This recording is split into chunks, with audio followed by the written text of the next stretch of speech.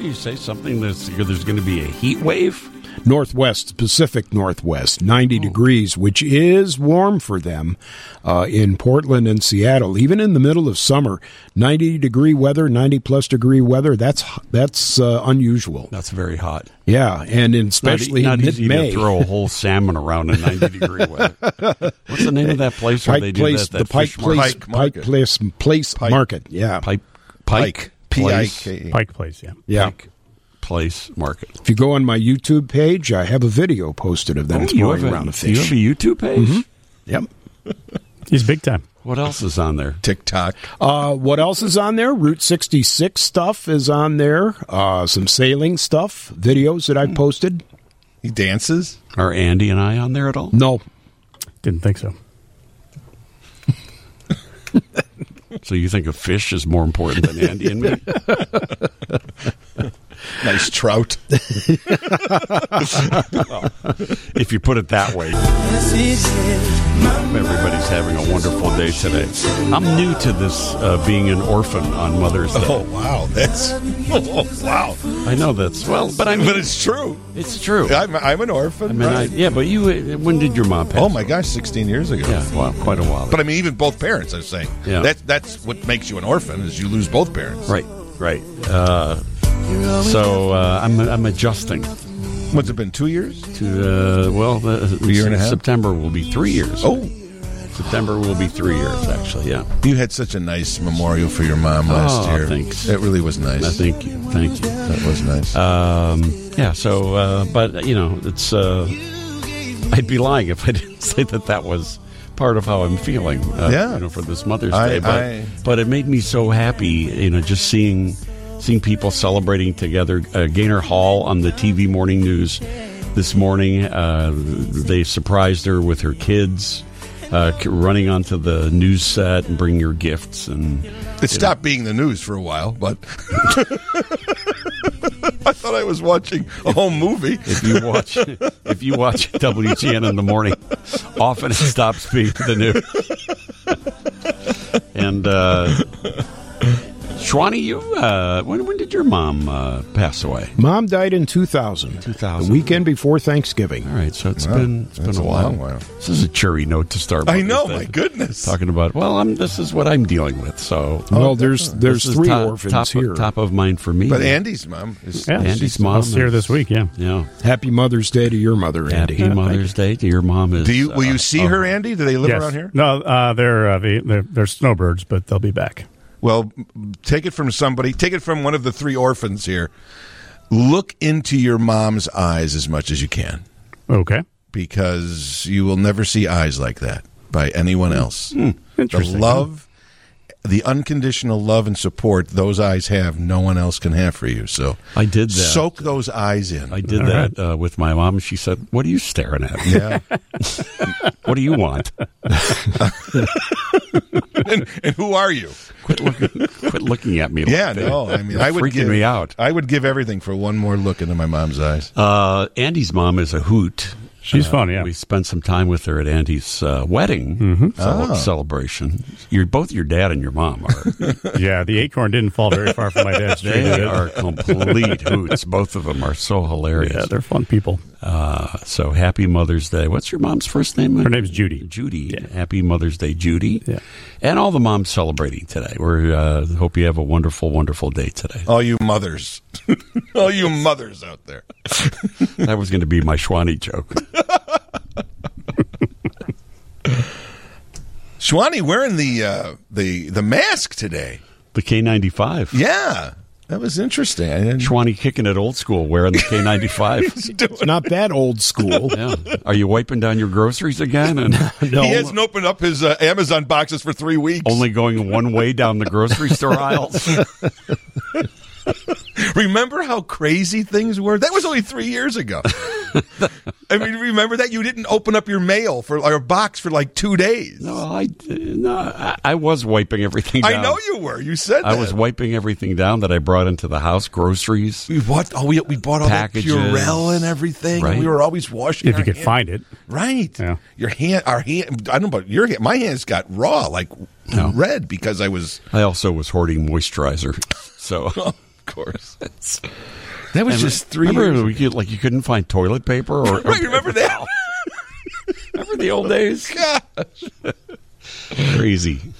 Do you visit? Do you have? Is your mom? Is she buried somewhere, or is she cremated? She's in my china cabinet right now. She's in the break front. She next to the china. She wanted to be cremated. She's next to the wine glasses. She insisted. Her exact words are, "I'm not going to waste all that money getting buried." So she wanted to be cremated. Which is not exactly sanctioned by the Greek Orthodox Church. Oh, is that true? Yeah, it is. So we had to forego a full formal Greek funeral because of that. And she said, she said, "Do you know what? I talk to God every night. I pray every single night before I go to bed. I have a personal relationship with Him. I want to be cremated, and if you don't do that, I'm going to be really mad." Wow. And so that's surprising. And I said, "Well, what doesn't make you mad?" Oh, no, continuing to poke the bear. So that's surprising. That the Catholic Church is even. I know. Consented to cremation. I know. The Greek Orthodox Church is a little more, Orthodox, old school, Orthodox. Yeah. So she's in a beautiful urn. I don't know if you saw it. All you guys were at the memorial, but we brought the urn there, and her favorite flowers, calla lilies. We surrounded the urn with her favorite flowers, and now she lives. Now she lives next to my good china. Don't get rid of the break front there. You're in trouble. Yeah, which I thought would be creepy in the beginning. At first, I thought, I'm not sure if I want. Now, how did you get? But I like it. You have siblings. How did you get to be the holder of the urn? Because I have it. I don't know. Yeah. I don't know how it wound up at my share house. It? No. No, he's like, no, it's my mommy. We don't need this. That's not too far off. Yeah. So, are your parents? I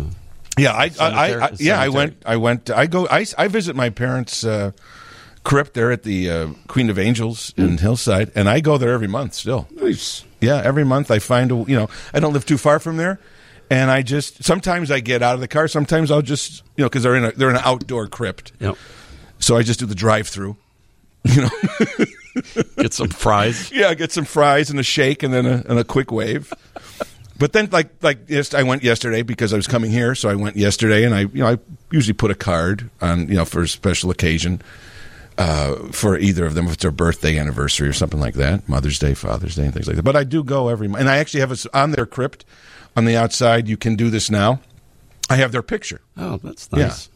So it's nice to be able to at least see them. I kind of like that. I love it. I know this might sound weird, but I sort of enjoy walking through cemeteries. Oh, older the better. Whenever we go on any trip anywhere, we always find a cemetery. Older the better. Through. Yeah, it's fascinating. When you see the names and the things that people etch on their tombstones. Have you ever gone to Graceland Cemetery? I have. Oh, it's fantastic. You can spend a day at Graceland Cemetery, right? What is on Irving and Clark? Mm-hmm. Some of the most prominent Chicagoans are there. Yep. Some prominent national people are there. Roger Ebert's there. Oh, is he there? Roger Potter Palmer and Daniel Burnham. Yep. And these amazing monuments that they built. Right. It's really a tourist attraction. Right. Right. It's, there's our cemeteries in the Los Angeles area. Oh, right. Where showbiz people are buried, which are really cool. I visited Marilyn Monroe's talking about. Oh, did you go to is it Forest Lawn? It's not Forest Lawn. Oh, no. It's, I forget the name. It's in Westwood. Oh, okay. There's a famous cemetery there in Westwood, and Dean Martin is right near. Isn't there always a rose on her? There is supposedly from the estate of Joe DiMaggio. Yeah. But it's even like some of the other cemeteries locally and in New Orleans. Definitely. It's I know it seems like a weird thing to do when you're in another city, but it's absolutely it's very extremely peaceful. By the way, also it's meditative. But it's so interesting to see people's lives, and I love when the pictures are there. You can see. I wonder what her life was like. I wonder what she did. And I chose an older. I chose a picture when my parents were older, not younger. A lot of times people will put their wedding picture, But I was like, I want picture when I go to visit them. I want to see the parents that I saw. I didn't see my mom and dad when they got married or when they were younger. You know what I mean? So I have a picture when they were a little older, right? Because that's the people that I remember. But some people will have younger, pictures of people, and depending. Yeah. But no, they did that about 4 or 5 years ago, and I did it. I jumped right on it, and it's really nice just to be able to see them as opposed to just seeing the the names and stuff like that. Right. I love when you post pictures often on Facebook, and there's like little young Jim Taranto. Oh yeah, I did that today. Yeah, I did that today already. My mom holding me up as I must have been. I think it was my christening. Yeah, I have my It's my first dress. Jeez. My mom. I have pictures. My mom. Well, she just don't blame your mother for your weird. She had fashion choices. Only child, and it was later in life. But she dressed me up like a little girl. I have pictures of me with my hair curled, really, in a dress. It is hilarious. Yeah, the next door neighbor helped her. Because she's like, what would he look? Before he starts shaving, which was when I was like 7. It's like, let's see what's going on. So really, so it's interesting. I was doing drag long before it was cool. Look out, RuPaul. Right. Well, that explains a lot. It sure does. That explains quite a bit. How's Schwani today? Schwani's very quiet. He's always quiet when I come in. I don't think Schwani likes you. No, he doesn't. I have a newsroom to run. Oh, yeah, now he has a newsroom. If I wasn't here, he would be laughing hysterically, telling stories. Well, the show is only starting here. There's another 3.5 hours. Yeah, but listen to his honestly, voice. We really haven't done anything funny yet. No, it's been very somber. So far, we've talked about our dead parents. And cemeteries. Good morning, everybody. We know how to brighten your day. It's a nice cloudy day. Exactly. I'm curious about this Schwani YouTube page now. Oh, okay. Just go on YouTube, type in D. Schwan. D. Schwan. And that's his rap name. That's his rap name. So do you have actual videos or do you have still pictures? No, both, actually. But there's a number of videos from... Do you narrate any of it? During the video, there is some narration, yes. Oh, wow. No, I don't see it. How many hits do you have? How many views? Not a lot. But I got some nice compliments from some people that did chime in. People I don't know said, hey, I really like this. I enjoy this. Here's one that says Schwan's A Day in the Life of an RSR, a route sales representative for Schwan's Home Service. Nope. Do you have a little sideline? Nope. That's not it. Nope. Schwan's food delivery order? I saw that one too. Schwan's food delivery? I think Schwani's got a little side hustles going on here. Or you better do better to have your page higher up on the search engine. I'm seriously not finding it. I'm not either. Wait, just the letter D and then Schwan? Should be, yeah. I'm looking for it myself. It may not be here anymore. They took it down. Oh, that's sad. It was too controversial. That Route 66 story you did was very controversial. I'll find it here, and we'll find it. We'll find it for you. Turns out you can't get your kicks on Route 66. Dave Schwan. Put Dave Schwan in there. I just found him. He's like Dave Schwan. Dave Schwan. Here's Steve Partridge and Dave Schwan do a cover of Bye Bye Love. Is that you? No. Nice. No. Wow. Schwani, it should not be this difficult to find. I know it shouldn't be. I don't know what's going on here. Oh, here's one. Jack Kerouac's On the Road as read by Dave Schwan. Oh, look at you, Mr. Beatnik. On the Hammond organ? Somebody posted that.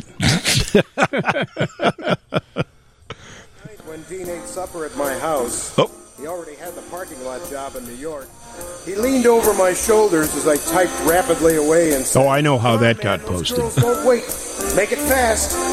As we rode in the bus in the weird phosphorescent void of the Lincoln Tunnel, we leaned on each other with fingers waving. Watch the language here. And talked excitedly. Are you working Watch blue? the language. You're working blue? Oh, it's Jack Kerouac. Yeah, you're Watch right. the language. Yeah, you're right. Wow, All right. Schwanny sounds like jump and jive there, doesn't he? There's like a little glint in his voice. I'll find this Route 66 stuff. Where was that done, though? Where was that Kerouac? Oh, I did that in Lake Wobegon. 30 years ago. Just for fun. That was just for fun. Talk about getting kicks on Route 66. That was just for fun. Yeah, here's your dad. Your dad's on here. Okay, there it is, yeah. Your dad having a genuine chocolate milkshake. Yep, that's it. You found it. At the Bradbury Bishop Deli in Webb City, Missouri. Webb City, Missouri. Mm-hmm. Yes, it is Missouri there. In 2009. Mm-hmm. What's on this? Let's see. There's no bad language. You can play that. Your dad doesn't go on a Lee Elia rampage? No.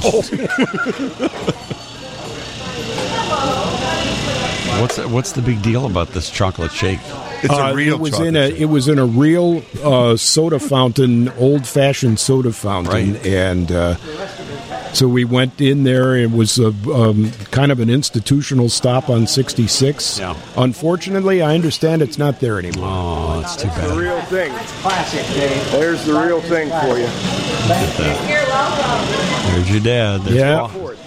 Paul Schwan. Boy, does he look happy getting this chocolate shake. He was a very happy man that day, yes. Wouldn't be. Give us a taste test here. All right.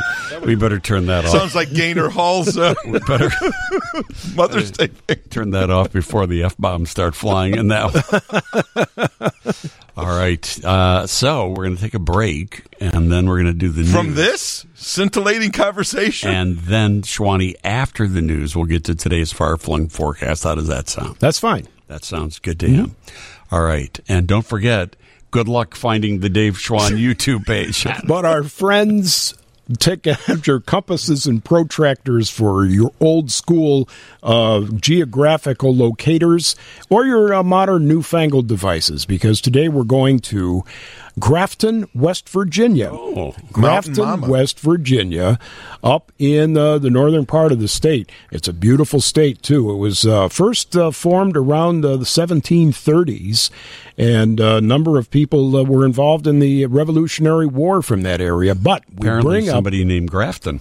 Grafton Junction. Jimmy Grafton. Jimmy Grafton. Let's Skippy. see. Skippy No, Grafton. it was somebody else, Grafton. All right. Okay, now you're throwing No, them.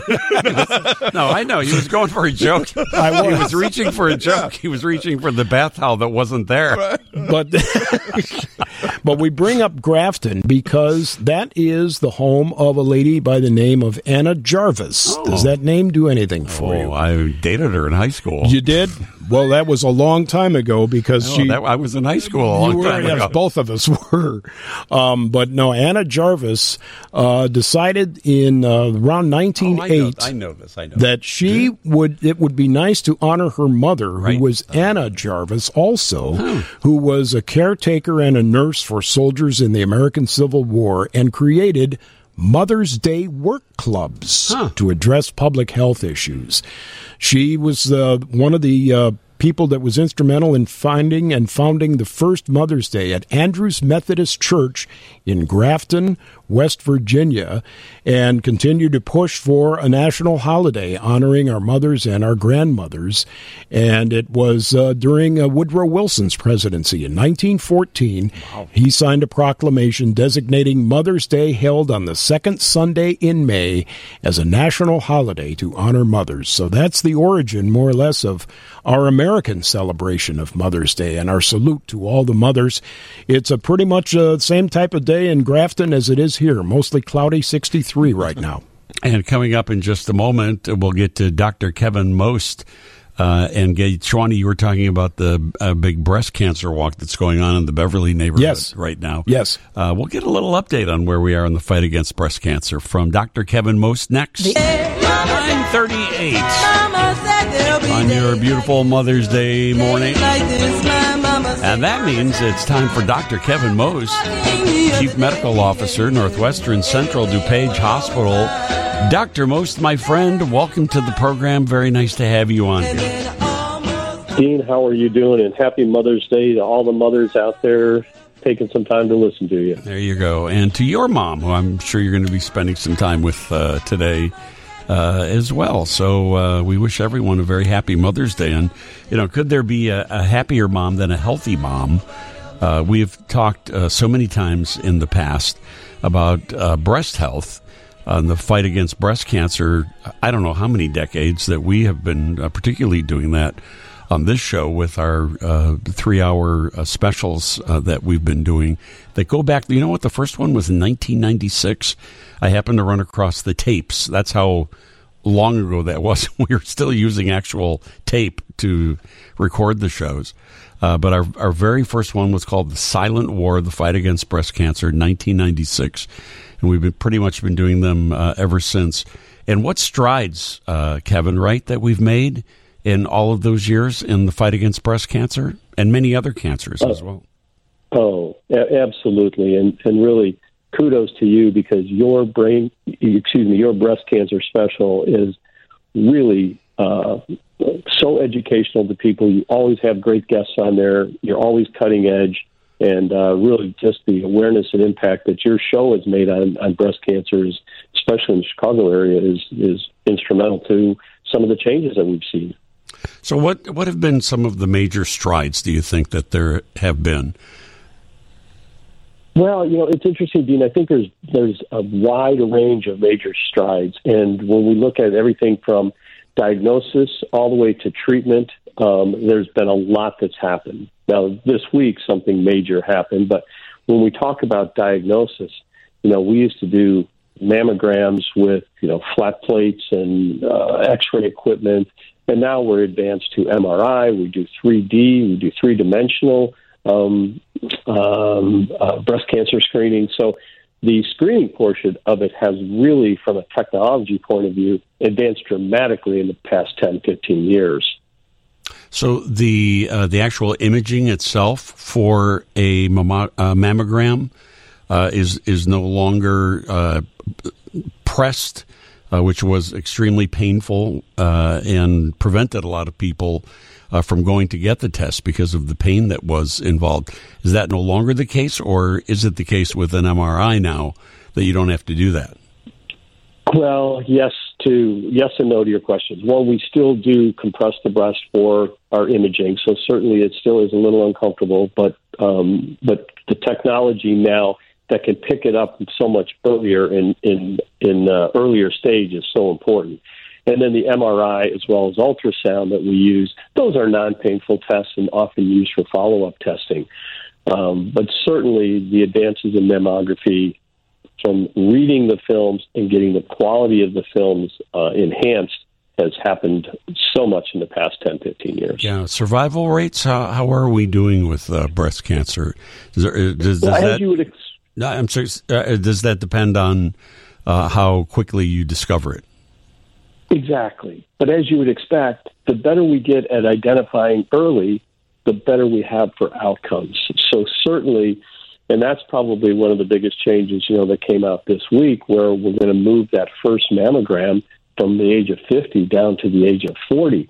And there's many reasons to do that, but one, we know if you can find a breast cancer very early, something as simple as a lumpectomy can be done, which will eliminate the needs for chemotherapy, for massive surgery, and it really just enhances the quality of life as well as the quantity of life the earlier we can capture this cancer. Yeah, and actually there was some news this week as well about pancreatic cancer, which is maybe one of the most aggressive, or at least least treatable, because by the time it's detected, it's generally too late to do anything about it. What was the news regarding diagnoses of pancreatic cancer? Yeah, you touched on it. We don't have a good screening test for pancreatic cancer. And often, the symptoms are just kind of vague and out there, and we really don't even know what to look for to even start to screening. But what we have done, and everyone's been hearing about AI for the past 5 or 6 months, well, a study came out from the Veterans Association as well as a group in Belgium that looked at 9 million patient records, and 28,000 pancreatic cancer patients were involved in those records. And what they did is they said, hey, if we put an algorithm in place that looks at the symptoms of these individuals as well as many other things, we could identify pancreatic cancer 3 years before it's identified currently. Wow. That's major. Groundbreaking as we start to roll it out, and really going to show us the power of AI here. Is it because it doesn't show up on regular scans because there's so many organs in the body and it's not as fully visible? Is that why you can't see it? Well, Jim, it's interesting. People that, let's say you go into the emergency room because you have X, Y, or Z that has nothing to do with pancreatic cancer, but we decide we're going to do a scan of you. And sometimes we inadvertently find it. We're not looking for that because that's not why we did the test, but we find it. So those people are the people that are lucky. They won the lottery, right? We found it because we were looking for something else, but the radiologist noted that was present, and now it's early enough. Because often, by the time you have symptoms, where you're going to have discomfort on the right side, you're going to have yellowing in the eyes, now that cancer has spread outside the pancreas, often to the liver, to the gallbladder, to those areas, and now it's almost, in some cases, inoperable and really very difficult to treat. I was reading a news story about a vaccine for pancreatic cancer. It was a study that was posted in Nature magazine, in which doctors in the U.S. and Germany used the mRNA vaccine, same vaccine type that was used to combat COVID, and they found some positive results in fighting pancreatic cancer. Have you heard anything about that, or is that just way in the early stages? Well, it's in the early stages, but it's actually very promising as well. So what happens is when we have a diagnosis of cancer, what happens is they'll go in and they'll take a biopsy, they'll take a portion of it out, and then we'll make a vaccine against that specific cancer and give that vaccine back to the person. So now the person's immune system is going to go and look for those cancer cells and attack them. So mRNA, we're all talking about it with COVID vaccines and how quickly it came up. But I'll tell you, the ability to do this on a smaller level where it's going to be specific for the specific cancer you have is going to be fascinating. Think about eliminating the side effects of chemotherapy and using your own body's immune system to fight a cancer and eliminate a cancer, and often one that we can't get radiation to, or the chemotherapy is so toxic that we have to decide if it's really worth it. That's just amazing to me. I remember on that very first breast cancer special that we did in 1996, one of my guests on that show was newscaster, journalist Linda Ellerby. Remember Linda Ellerby? Yeah. And she was on NBC. She was great. She did that late night news show. She was great, but also was one of the first people to really go public about breast cancer and full mastectomy. And she talked about that the only treatments there were at that time for breast cancer: burn, slash, and poison. Burn it out with radiation, slash it with mastectomy, poison it with chemotherapy. And look at what Kevin's talking about now, Dr. Most is talking about now, with, fighting cancer cells with your own cancer cells. Absolutely amazing. And, what the incident, Kevin, that you're talking about, I don't think I've ever told you this, that when I had my thyroid cancer in 2007, it was found by mistake. Just like what you're talking about, where they were looking for something else and they just happened to find it.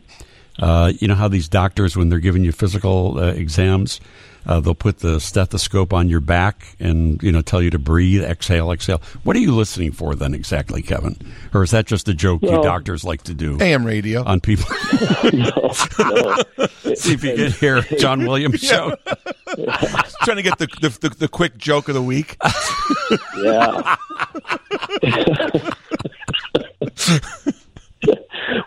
Well, two things. Dean, I remember very clearly when you were diagnosed with thyroid cancer because we had many conversations at that time. You were the first one I went to. I said, I don't even know what a thyroid is.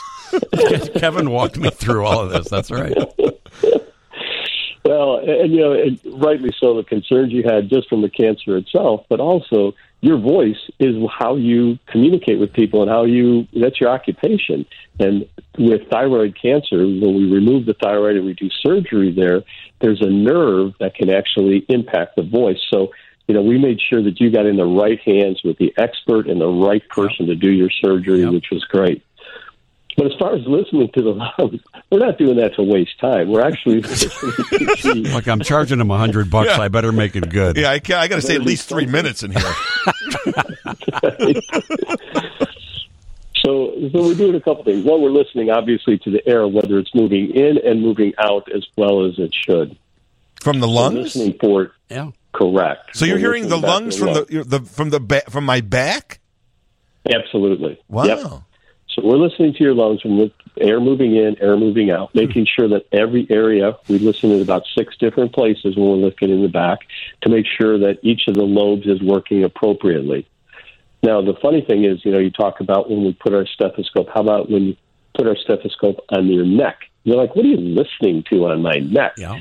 And actually what we're listening to is the carotid artery there to see if there's something called a bruit. And a bruit is where there's turbulent flow, which can show blockage in the carotid artery, which can lead to stroke and can lead to other problems. So we're not just wasting time. We're actually doing things when we're listening to the heart. So those things really work then? Of course. Those stethoscopes really work. But, well, that's why they have to wear them around their necks like that. It's like Groucho Marx. I just thought they just wore them because they look cool. My physician at the time who was doing all of that, and while they were doing that, just rested his hand on my shoulder while he was doing that. And he goes, I feel a little lump right here. That's weird. Let's, we should do a little test on that.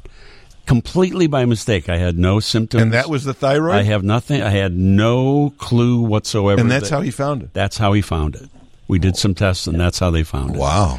So listen to your doctors all the time is the moral to that story. Let me take a quick break, and we'll come back. Your questions for Dr. Kevin Most are next. Coming up a little bit later on in the show, an interview, one-on-one interview that I did the other day with Michael J. Fox, one of the biggest stars in the world at one time, now probably best known for his dealing with a diagnosis of Parkinson's disease and, what kind of effect it had on him in the early stages. And now, 29 years later after his diagnosis, how he is dealing with it today. We'll share that interview with you coming up later on. Kevin, that's probably something we ought to get into one of these Sunday mornings and talk a little bit more about Parkinson's. But this Michael J. Fox story is, it's stunning. It's heartbreaking. The courage that this man has in doing, going public with this, and the amount of money that he's raised for Parkinson's research is just nothing short of admirable. It's amazing. Question on our text line. Not sure if you're talking about COVID today. We are. But it says, I've had 5 vaccines, the last one being in September 2022, which I assume was the bivalent. Do I need a booster now? I'm 71 and in fairly good health. Yep. You walked right into that question. Absolutely you do. So right now what happened just in the past month is we did approve that second booster. And if you remember, we talked that the UK and Canada had done this months before us. We had this surplus of vaccine. We know that the antibodies wane after about 6 months. So we're wondering, why didn't the CDC and FDA come forward and say it's time for a booster for at least those over the age of 60, over the age of compromised? So I would certainly go and get it. especially, and it's not like you have to rush out today, but we know that the number of vaccines that are still available that the government has purchased is decreasing. And we're eventually going to get to a point where, depending on your insurance, is whether or not it's going to be covered. Now, at the age of 70, you're on Medicare, it will be covered. But certainly getting the vaccine right now is very appropriate for you because you're well beyond the 6 months waiting period and at your age. So I would strongly recommend it. And are we on our own now paying for vaccines and tests and all that? I forget what the exact date was where it was no longer covered. Yeah, the date was Thursday, and so it is no longer covered. But I would tell people there are still tests available. The government has bought a series of these.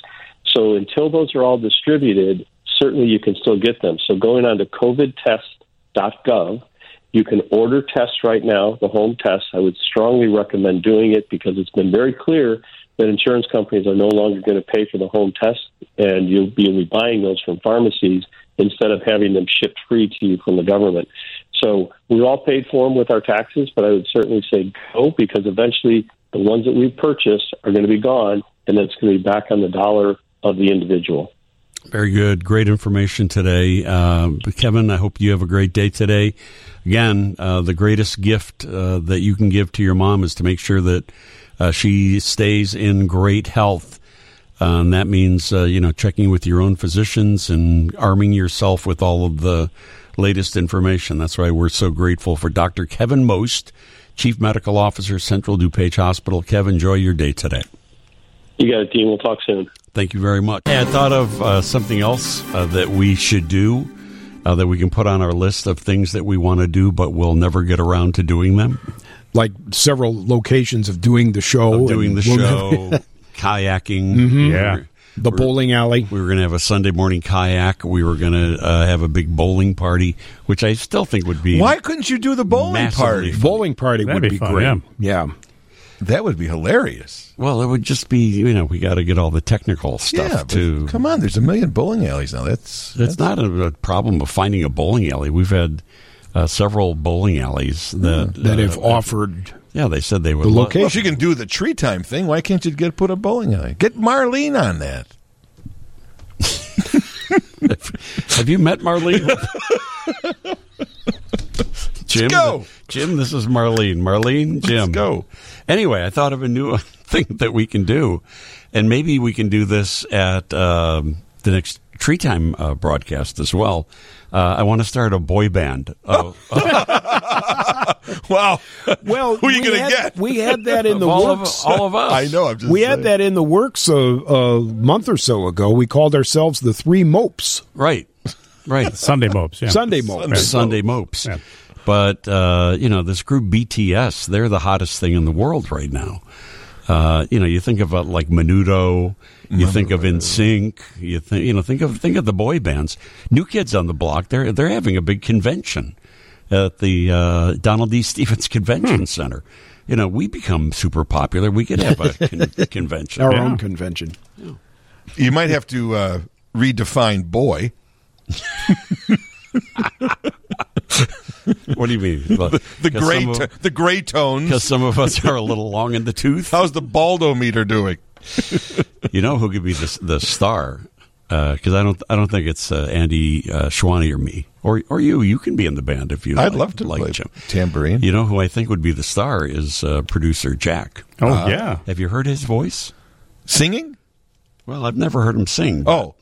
Voice of an angel. Listen to that. Oh, I see what you're saying. Yeah, but that doesn't necessarily equate to a singing voice. Are you a singer at all, Jack? No. Give it a try. Sing Happy Birthday. Happy birthday to you. I'm swooning. Yeah, you're right. You're not a singer. I'm swooning.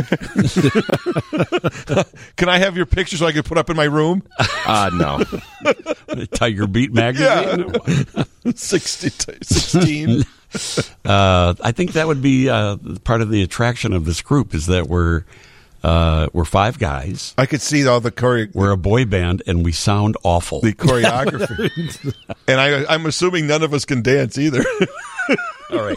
On three, we all sing Happy Birthday. On three. 1, 2, 3.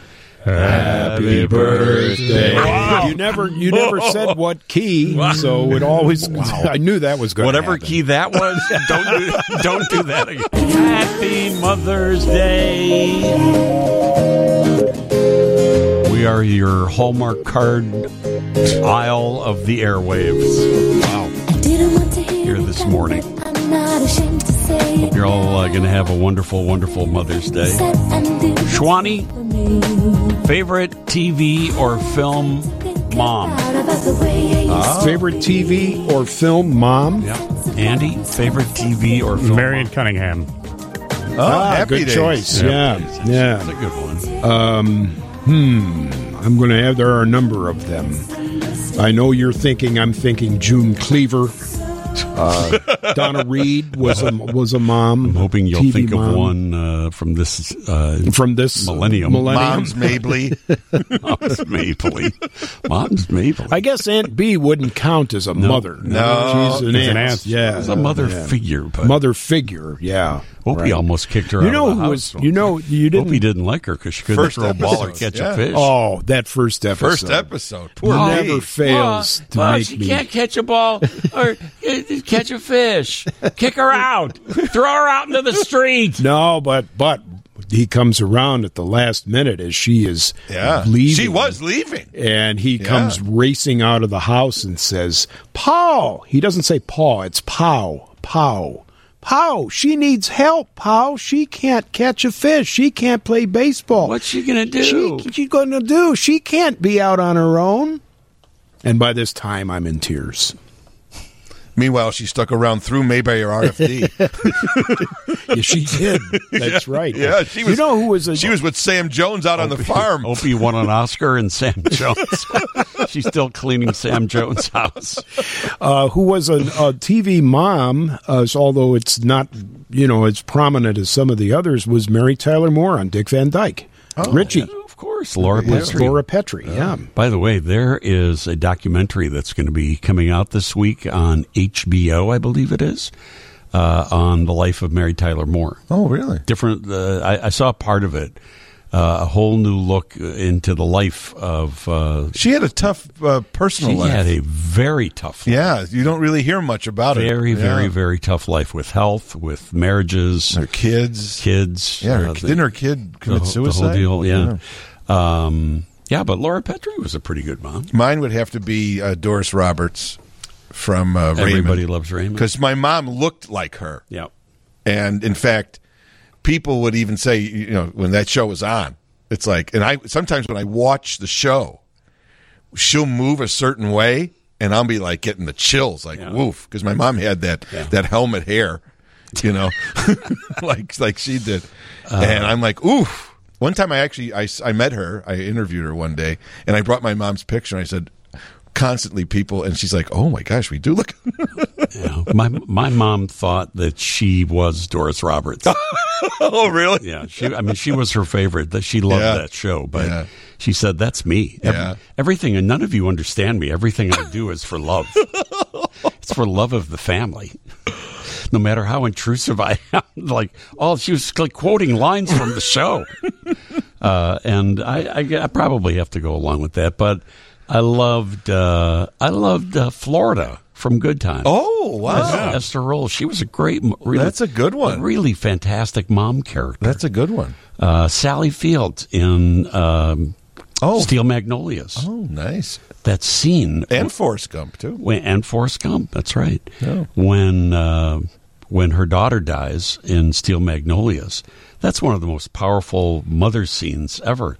Like, how do I go on? What about Shirley MacLaine in Terms of Endearment? When she's like, give my daughter the shot! Fantastic. Oh, that scene is unbelievable. And also related to that, in that movie, what's her name? Deborah Winger? Was that the daughter? Yeah. When she's saying goodbye to her two young boys. Yeah. And telling them to be nice, and the little boys are crying. Oh, my God. That's a fantastic mother-child scene. That movie was so schizophrenic because the first hour and a half is kind of light and funny and ironic, and then that last 20 minutes, you don't even see that coming. Yeah. And it's just like you said, the waterworks. I don't care who you are. Yeah. The drama and the sadness. And Jack Nicholson, who's really just kind of a dope for the early parts of the movie. Yeah. Kind of a scoundrel, really, almost. Definitely.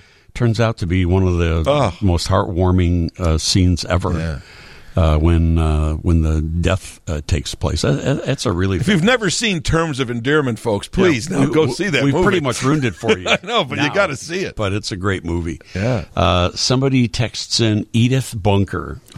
Edith. One of the great mother characters. Absolutely. Just one of the great characters of all time.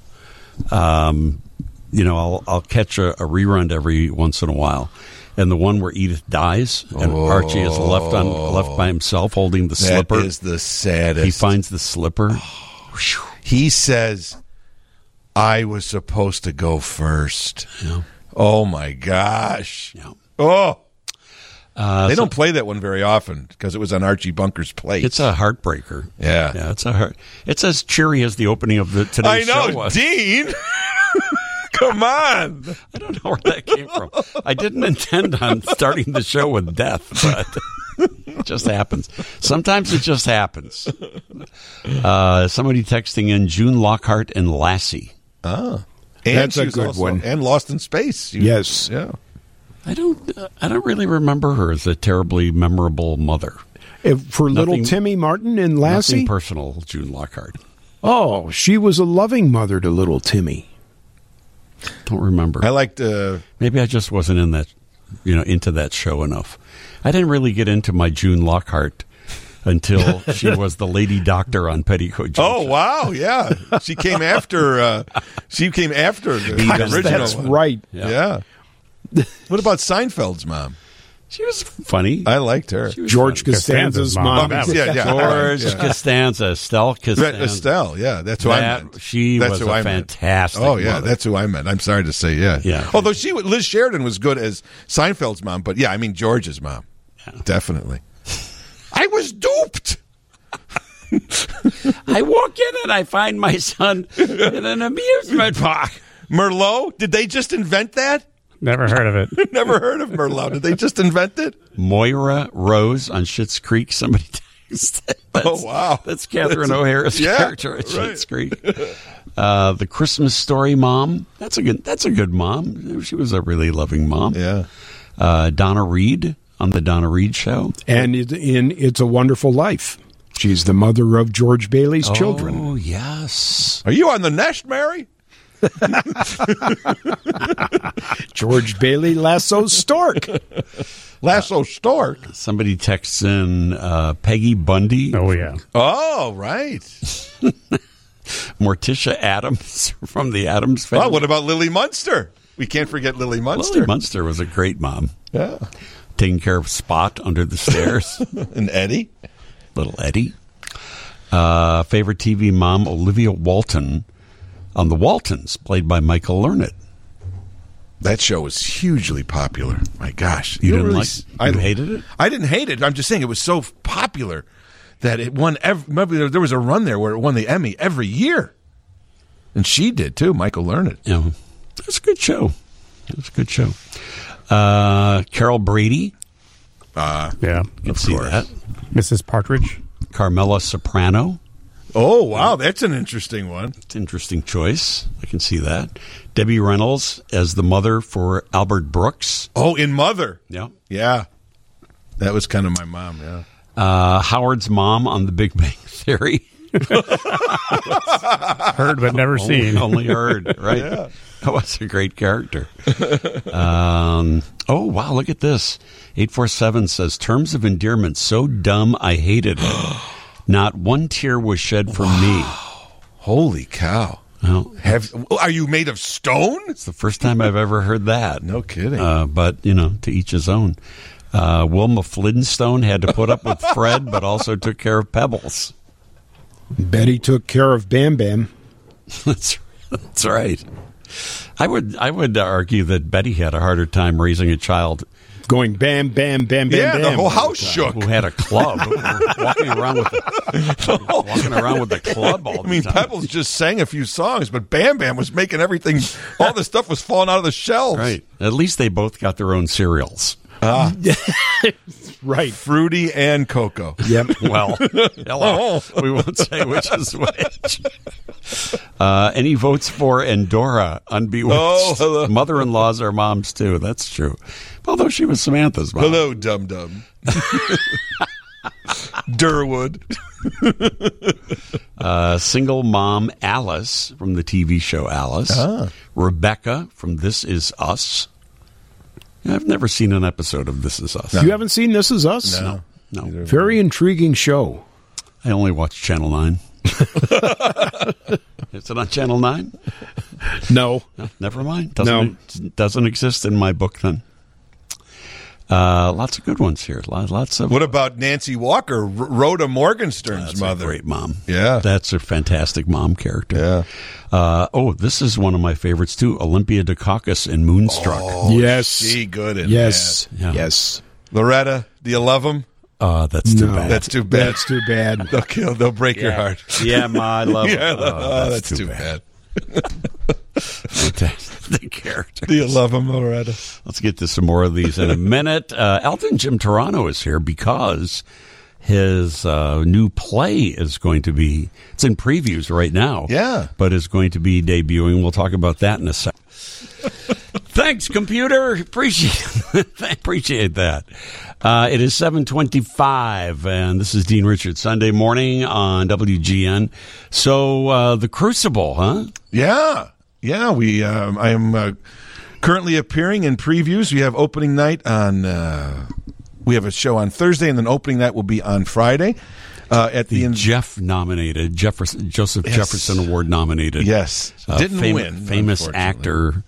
Elton Jim Turano. Yeah. Do they put that in the playbill, Elton Jim Turano? I put that down. In my bio, I do put, and I actually mentioned your name. In your bio? Yeah, on the bottom I said he's also appears on the radio with Dean Richards and on WGN. So yeah, I put, and he's known as Elton Jim. Oh, very nice. Yeah, so I put that in there. Very nice. But yeah, this is has your life changed a lot since your Jeff nomination? Not at all. Not at all. Not one inkling.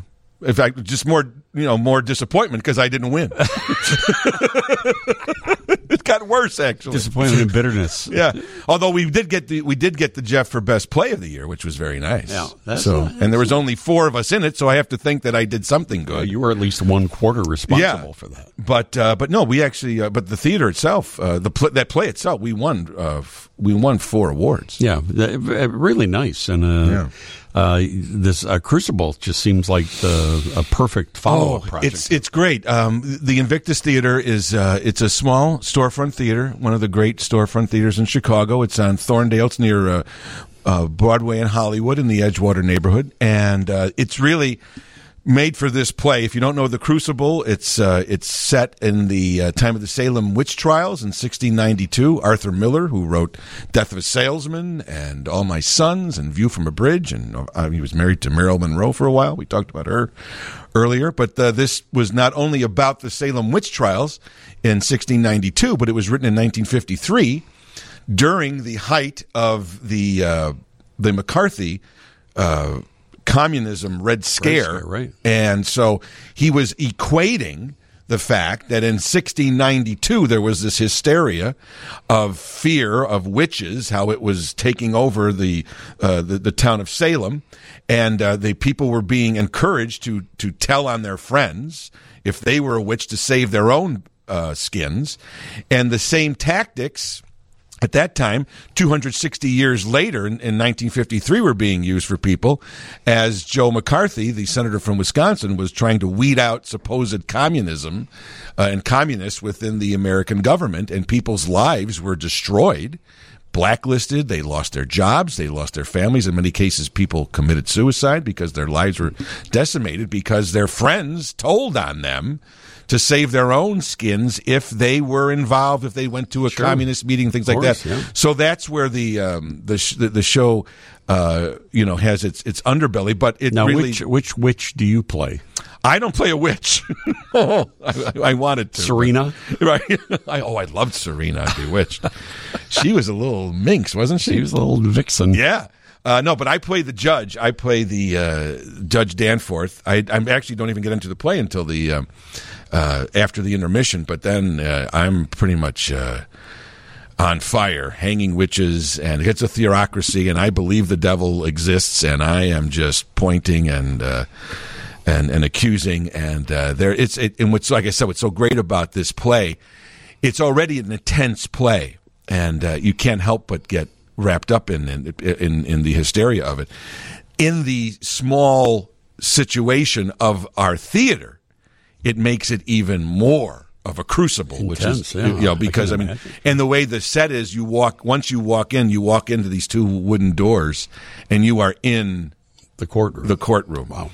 And there's other rooms that take place, but you get that sense of it, and so it's pretty intense. And there's an amazing cast. The director of it, once again, is the artistic director Charles Askenizer, who won Best Director, the Jeff Award for Virginia Woolf. So I'm excited to be working with Charles again. I like to think that he's my Martin Scorsese and I'm his Robert De Niro.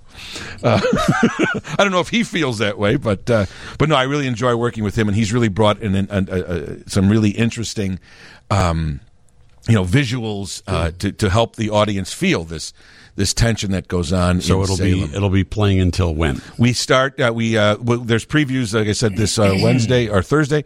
We open 19th, and we go until June 11th. And we actually might add some more shows too. But if you want to get tickets, you go to Invictus, INVICTUS Theater.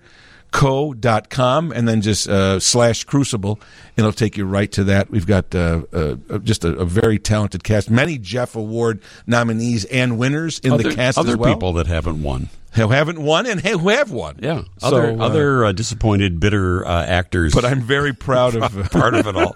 Very proud of the show, and very proud, and I'm excited about my performance. Very good. And so hopefully this time Dean might come. Yeah, we'll see. I'm very busy. I'm very busy. Very busy. My schedule is filling up like crazy.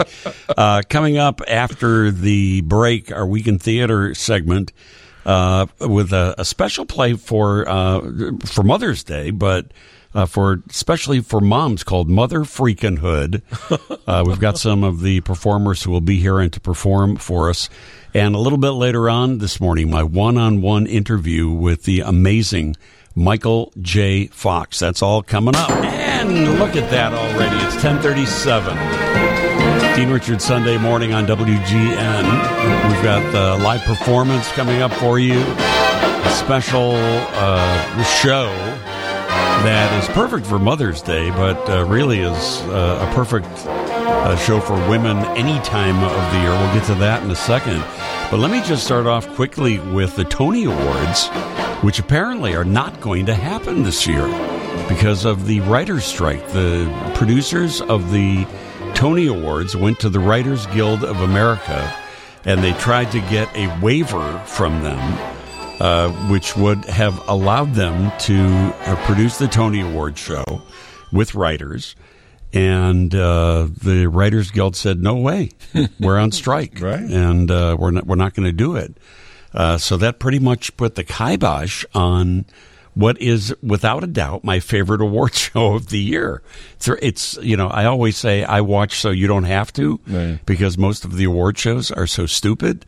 This one is actually entertaining because they give us performances from some of the biggest shows that are on Broadway and some of the top shows that are. So they're going to have the ceremony. Not even going to have the ceremony. Well, they haven't. The producers of the Tonys haven't said if they're going to cancel altogether, which I doubt. Yeah. Or if they're going to wait until the writer's strike is over, possible. They haven't said. Or if they're going to do it the way they did before television was invented, right, when they would just go to a ballroom someplace. Like the Roosevelt Hotel in L.A. when they did the Academy Awards. Well, I was thinking more like Sardi's, like maybe? The Robin Hood Inn out in countryside. Wow, the Sabre Room, the Sabre Room. Jeez. That's what I was thinking. Where they'd go to some big banquet hall basically. and do the award show as a dinner. Yeah, but the theater awards. People, they want to. I mean, to your point, they love the Tony Awards because it is Broadway. It's so entertaining. Yeah, so they're not going to just want to go to some luncheon and have rubber chicken and say, "Here's the best play." So they're going to wait. I have a feeling that they're going to wait until the strike is over to do this, and I feel especially bad because of Sean Hayes, right? Jack from Will and Grace, who is nominated for Best Actor in a Play for his phenomenal performance in Goodnight Oscar, which is wowing them on Broadway right now. And started at the Goodman. But I feel like he's going to win a Tony Award for this amazing performance. And I want it to be on television. I want everyone to see our friend. No, I think they will. Sean Hayes. I think they'll win because it's usually in June. Yeah, June 11th is when it was scheduled. So they, I'm sure they figured that this strike's not going to end soon, and it takes at least a month to put a show like that together. I would think so. Can't you have it without writers though? Without those bad jokes? I was coming to the theater today. And, I just flew in from Los Angeles. You could still have the songs. Boy, are my arms tired.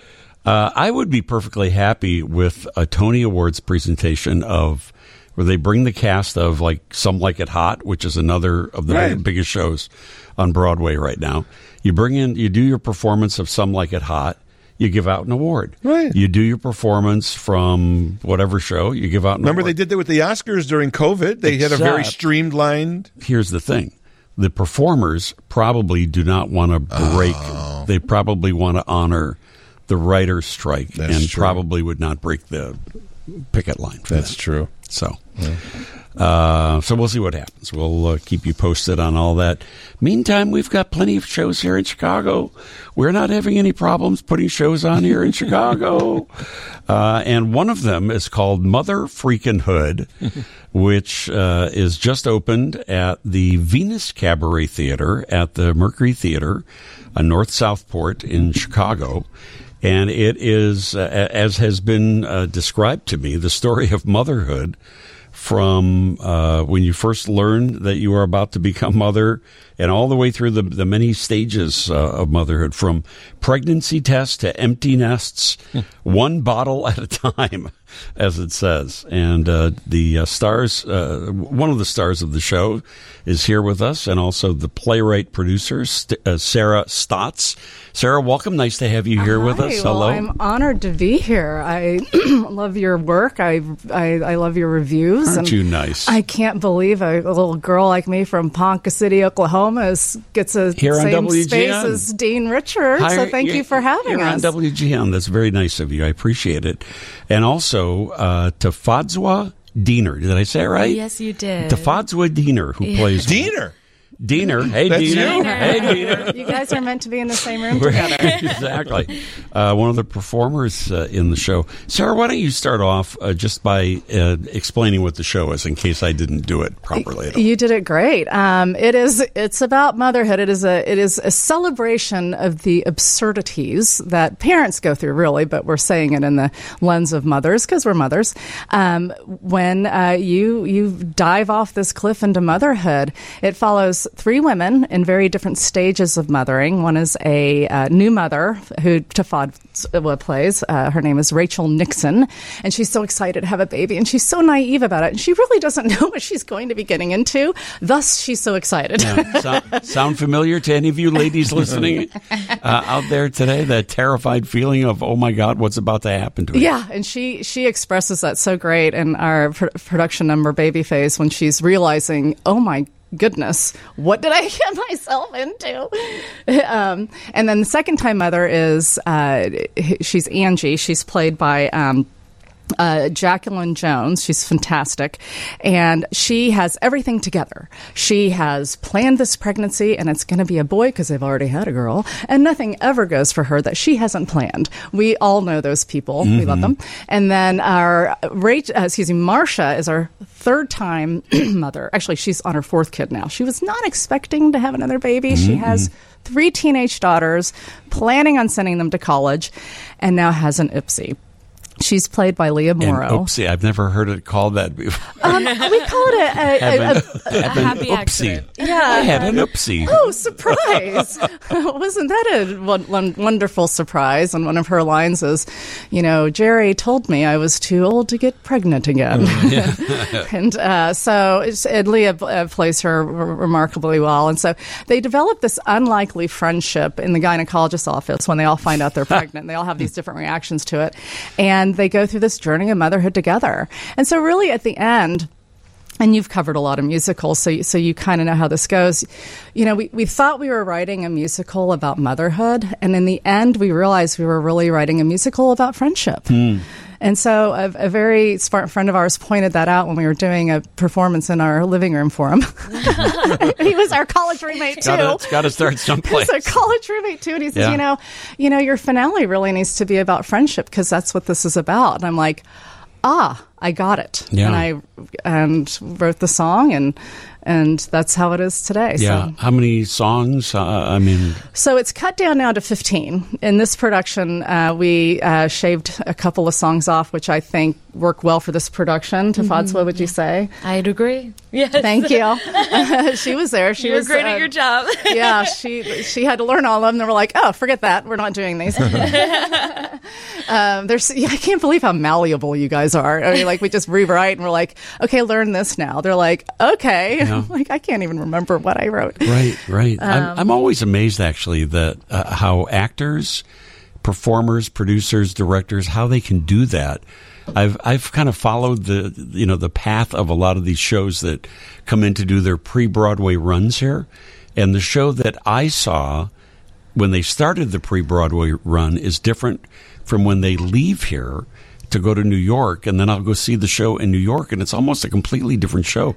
And the actors have told me, they give us notes every day, and songs that we struggled to learn to get down get cut, and they add something else. And you're about to do a show tonight. We just added a new song, and now it's in the show. It's like, how do you do that? So Tafadz, let me ask you. How do you do that? I ask myself that too, when I'm lying in bed after a rehearsal. No, I feel like it's one of the most important things, as an actor, because it's live theater. Even if the script is the same, the show is never the same every night. And I think that's what's beautiful about this show, is that we have found the fun in the change, in the wackiness, in all of that. And it's really fun to get to do that. Yeah. How does it feel for you to play the first time mom in the show? It's terrifying sometimes because I'm realizing, this is something I'm likely going to go through at some time. I'm not a mother yet, but I'm on stage with 2 other mothers, and it was so fun in the rehearsal process. Sometimes my water breaks. All our waters break in the show. And I remember one time I was like, am I going to have actual water on stage? And all the moms, they all started telling me, your water's going to break. Get ready. It's a weird color and all this. They thought I was genuinely asking if my water was going to break when I actually have a baby. I was like, oh no. I just met the show, but I let them have their moment. No fluids on stage. It's so beautiful. I get so much advice all the time about it. That sort of underscores what you're talking about friendship, though, right? Yeah. Yeah. And the sisterhood. I'm a story about mothers, but it's a story of friendship and the sisterhood, how women want to help each other go through this very difficult time. Well, one of our lines is "It takes a village, champagne and friends," and it really, and maybe Xanax, but it does. I was saying earlier, I wrote a whole song about Xanax. What rhymes with Xanax? Come see the show and find out. Oh, there you go. We don't have to rhyme with Xanax. Oh, okay. Yeah, you figure that out. But that's what it all. It takes a village, and so it's really fun when we. Do these productions and you see your friends and family coming in, you're like, you raised my kids. You raised my kids. We didn't, we all took care of our kids together. Right. We don't live in a bubble. I'm sure you guys have memories growing up of, going to your friends' houses, their moms Sure. are there cooking you food and stuff. Sure.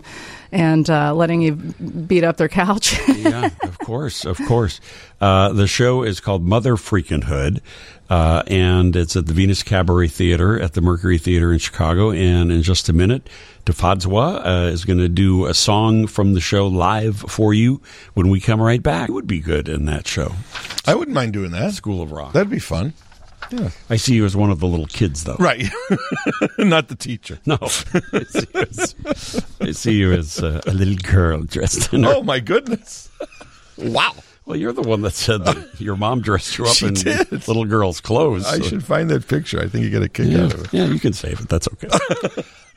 It is 10:53, and we have with us the playwright, producer of Mother Freakin' Hood, a brand new show that's just opened in Chicago about moms, different stages of motherhood, and also Tafadzwa Diener, who is one of the performers who's going to sing for us in just a little while.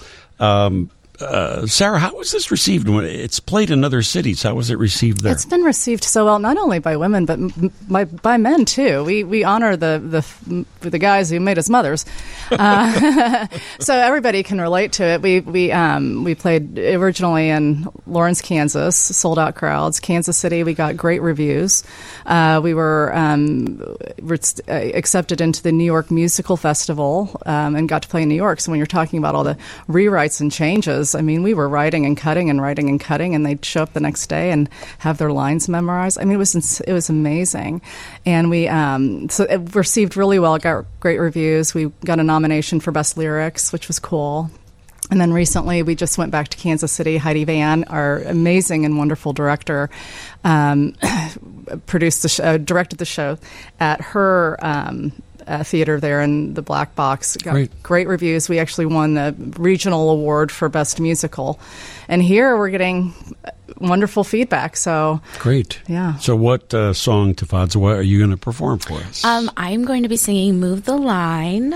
It's the Act 1 finale, and it's Rachel pretty much finally exploding about the pickup line not moving, and all her anger is coming out. The show is called Mother Freakin' Hood through June 11th. The Venus Cabaret Theater at the Mercury on North Southport. Take it away. It's the first day of 4th grade, and I kiss my summer goodbye. I've got the school supplies, my kid is immunized. It's time to fly, so we're out the door by 8:04, ready to take on the day. But when we get to the drop, traffic comes to a stop, 'cause someone's in the way. Move the line, mama ain't got time to be running late. Molly's ready to roll, and my schedule is full. Come on and move that line. Move the line, mama ain't got time. Don't hesitate. Make an exit plan to get them out of the van so we can move that line. Adding to all that I do while I try not to melt down. Remembering clothes in the dryer, and Molly's got choir, and my husband's coming back in town. And now the PTA has the nerve to say they need more volunteers. This school must have been built on mommy guilt. Am I falling on deaf ears? Mama ain't got time. You're sucking up my day. I'll be up until 2 with all this stuff to do. And can't you move that line? Keep on smiling, entertaining, always moving, entertaining. My mommy face, my mommy face, my mommy face, my mommy face. Yeah, move the line, I'm gonna take my time and enjoy the ride. I'm gonna roll real slow, take a breath, let go. I'm gonna move that line. Move that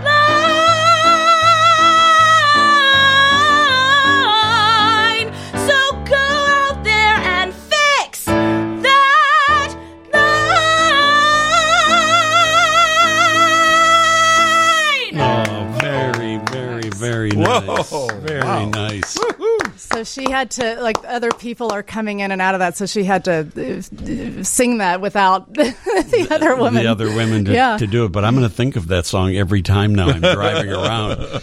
And, I'm near a school drop-off zone, and that's what I'm saying while I'm in my car. Come on, move the line. Let's get going. Let's get moving here. So, it's incredible the reactions we get to that song. It is a point of contention in every school district. Of course. Tafadzwa, great job. Yeah. Thank you. Beautiful voice, really nice. Tafadzwa Diener and playwright, producer Sarah Stotts. The show is Mother Freakin' Hood through June 11th at the Venus Cabaret Theater, the Mercury, 3745 North Southport. You can get tickets at mercurytheaterchicago.com or by that's at our website, motherfreakinghood.com. Okay, you can get them there. It's a great Mother's Day present, even if you can get tickets today, or heck, you could get the tickets not for today, but for a future show. There you go. We would love that. Is there a show today? There is a show today, 3 o'clock matinee on Sundays and Saturdays, and then night shows Thursdays, Fridays, and Saturdays. There you go. All right. Well, thank you for coming in. I really appreciate it. And Tafadzwa, great job. Thank you so much for the singing at this hour of the day. It is 10:58. Shwani, you may have noticed that I'm a little, I sound a little stressed today, a little... I have noticed a little off today. Mm-hmm. Oh, you feel you're off today? I do. Oh, because I'm concerned about that gigantic turtle that they found. Oh, gosh. I'm worried about the, what are they calling it? The cart. Yeah, they gave it some weird name. Chonk something or other. Chonkosaurus. Chonkosaurus, yeah. What does that mean? Have you ever seen such a monstrosity? That is like unbelievable. Well, those things live to be 100. And where exactly was that found? It's on the Chicago River, but I don't know where. It was sitting on a pile of rocks or chains or something. Yeah, right. Close to the shoreline with a bunch of giant chains around a stone. There, I don't know where it was. I could just see like some tourists that come down. Let's go have a picnic, and then some giant turtle eats them, and that's how it got. It really looks. Turtles love to sun. That's what they were doing. Yeah, they love to go out, just hanging out there in the sun. Yeah, we go to like the Morton Arboretum, and they have this nice little Lake Marmo there, and you look out on the rocks or even near the shore if you go there early in the morning, and all the turtles are just sitting there, in the sun? Totally sunning. It's the coolest thing you've ever seen. They're on logs, they're on rocks, anywhere in the sun. I've just never seen a turtle that looks like he has a size 3 shell. But really, it's like a double XL. Well, he had a muffin top. If you look at it, he was coming out of his shell. Man, that was really pouring out from under the shell. I know. Yeah. I never saw that before. Well, he lives in Chicago. Pizza, hot dogs, roast beef. I'm sure he wished he had been able to eat some of those things. In the river, I'm pretty sure it was more like porta potties, picnic tables, bodies, dead politicians from the 1950s. Hey, turtle, gonna be okay, Uncle Shwani? Let's talk about the giant turtle in the river. There's a turtle. I go, sorry. Somebody texted in it was the North Branch of the Chicago River. North Branch, okay. Yeah. Which you can see on Shwani's YouTube page. It's one of I think that one has 14 views. Wow. I'll tell you, that would have made a nice video when we did the 2 years ago, we did the architecture tour. Right. All up and down the North Branch there. And it would perfect video for that. That's another show that I would like to do, by the way, sometime. Oh. I'd like to take on the boat. Take the show on a boat. That would be wonderful. Do the entire show from a boat. And do the tour. And at some point, we'll sacrifice one of the listeners to the giant turtle. Oh, nice. Well, that turtle's probably going to become a stop now on the architectural tour. They're probably going to go off the... This replaces Chance the Snapper. That was... the alligator that was in Humboldt Park in the lagoon there. A couple of years ago. All right, that's all your turtle news. Dusting off all the songs that contain the word mom or mother in them today. What year would you think this would be? Shwani would know this. in his vast knowledge of this song, all things ancient. This is probably 68 or 69. I think this was on the soundtrack to Magical Mystery Tour. Let's see if it says here. From their 1967 EP and LP, Magical Mystery Tour. Yeah, totally. Yeah. Very nice. I like this one. And Happy Mother's Day. We forgot Sophia Petrillo as a great mother from Golden Girls. Don't even get me started on the Golden Girls. Picture it. Sicily. 1939. Pussycat. I want somebody to call me. Pussycat. Oh, I'm sure you have. I'm pretty sure I haven't. Seems like that would be something that I would remember. Talking about names, though, the Social Security Administration, because I like to follow everything that they do. It's becoming more and more important to me as I get older. They released the 20 most popular baby names of last year. Andy, what would you think? You're more attuned. Your friends are probably having kids and stuff now. Yeah. Are you hearing or seeing names popping up? There's always some different ones. I mean, like Liam's usually a big one. The number one baby boy name from last year. Liam. Okay. That was number one. Liam. There's a lot of Liams out there, yeah. A lot of Irish kind of names. Yeah. Landon is a big name now. Not on the list. I'm just saying. You don't have to get defensive about it. No, I'm just... traditional names are coming back. Some of those, like Mildreds and Agneses, are coming back. None of those are on the list. Or perhaps there's many Shelbys then. I don't know. I would like to see people start to name their baby boys as a first name, Schwani. Oh, yeah.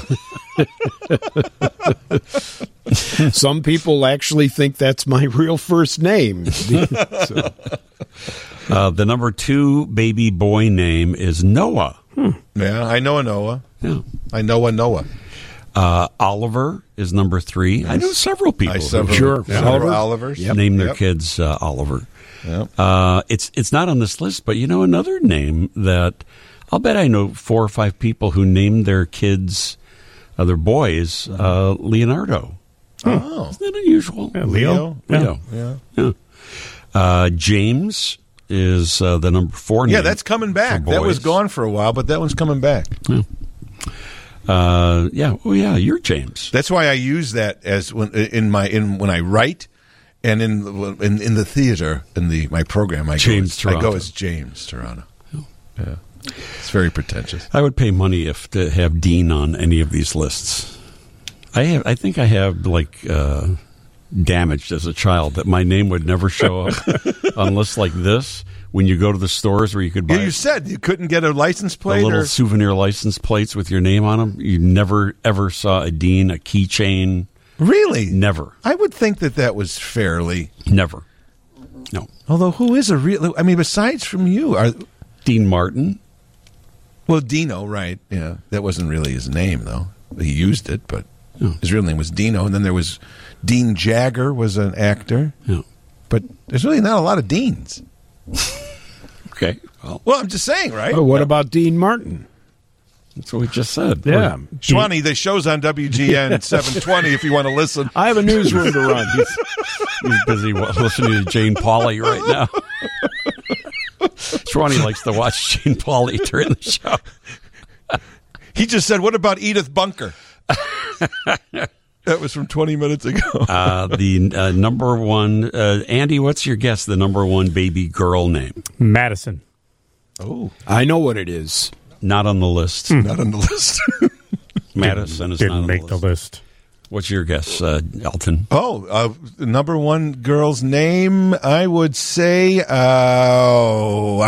Susan. Not on the list. Not on the list. Okay, Mr. Smarty Pants, I know what it is.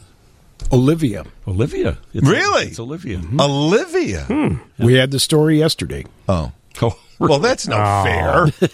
I mean, my God. What are the girls' names then? Olivia's number 1. Emma is number 2. See these traditional names. Charlotte is number 3. Princess Charlotte. Amelia is number 4. And Sophia. Oh, Sophia. Sophia's number 5. Picture it. Sicily.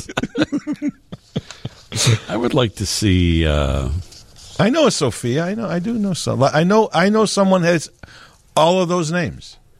All 5 of them? Yeah, I know different people that have different people. Yeah, not one person that has 5 names. I didn't know. Yeah, no. It's interesting. I like to see some of the old school names come back. I like to see Elsa. Like Elsa Lanchester. I like to see Elsa come back. I like to see Agnes. I do hear. I like to see a resurgence of Agneses. How about Myrtle? Myrtle would be nice. That's an old school name. Mildred. And you know what I'm thinking of when I'm thinking of these old school names? I'm thinking, what were the first names of my grade school teachers? Because they all had those names. Yeah. I had my 3rd grade teacher was Gladys. Gladys is one, definitely. Yep. I had a Dolores, my 2nd grade teacher. Yeah. Somebody 4th grade teacher was Mary, as I recall. I had 4th grade was Ruth for me. Ruth's kind of is a traditional name. Yeah, it's kind of an old school name. Somebody texted in, Dean, how could you feel bad about your name? You had a whole line of dairy products named after you. That's right. True. Is Dean's still around? I don't know. I've seen Dean's trucks. Okay. Yeah, dairy trucks. Yeah. It's my side hustle. Someone said they would like to see the name Hazel come back. Hi, Mr. B. Shirley Booth. Shirley's not a bit. Hazel. That's a fantastic name. Oh, and somebody else said my niece just named her daughter Hazel. Oh, that's cool. Very nice. You have to have the right last name for some of those names too, though. You know, Hazel blank. Somebody said that the name Elsa might be coming back because it's the name of the main character in the Disney movie Frozen. Yep. Well, that's true. Oh. That's very true. On the show Blacklist with James Spader, there's a young girl's character whose name is Agnes. 847 area code says my mom was born in 1913 and her name was Myrtle Agnes. Oh, there you go. Myrtle Agnes. Agnes. Double, daily double there. That's a good one. I had a great Aunt Emma, and my mother's name, my grandmother, was Clara. Oh, Clara's not bad. Clara, like Clara from Mayberry. Clara Edwards, right? Aunt B's nemesis. That's right. Yes, Clara Edwards. I hated her. And she started as Clara Johnson, actually. They had like 2 or 3 different names, yeah. Oh, I hated Clara. She was... Why was she and Aunt B? Why were they friends? They were always competing. She was the nasty lady. Yeah. Busybody. Oh, defined busybody. Yeah. Oh, she's always, talking about, there's a couple of episodes where she's totally intruding on Andy's life. Right. It's terrible. Well, Andy Griffith's show is one of the most beloved shows there is, but I've said before that I have a problem with that Andy lies all the time on that show. He is lying to everybody. Yeah. White lies to, try to make the situation better. But, could there be a bigger liar on that show than... I'm surprised Opie turned out as well as he did. Well, we don't know what really happened to him, though. Well, he won an Academy Award. Became a director. The actress who played Clara was later in Rosemary's Baby. Oh, wow. In The Coven. She was like in the desert. That's a good place for her. The devil worshiper, yeah. That's a good place. Hope Summers. Yeah. She was in a MASH episode, too. Yeah. 309 area code. My grandmother and wife's name were Flora. Florence isn't a bad name. Florence. No, Flora. Flora. I'm just saying. Flora. Like, Florence Henderson earlier. You know what I like? Flora Bell. Flora Bell. Who was Flora Bell? Schwani? Was that one of the Three Stooges? One of the cartoon? Yeah, one of the girlfriends of right.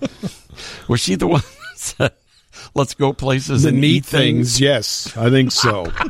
Curly's girlfriend. Florabelle. I'm Doorbell. No, and then there was Maggie, Aggie, and Baggy.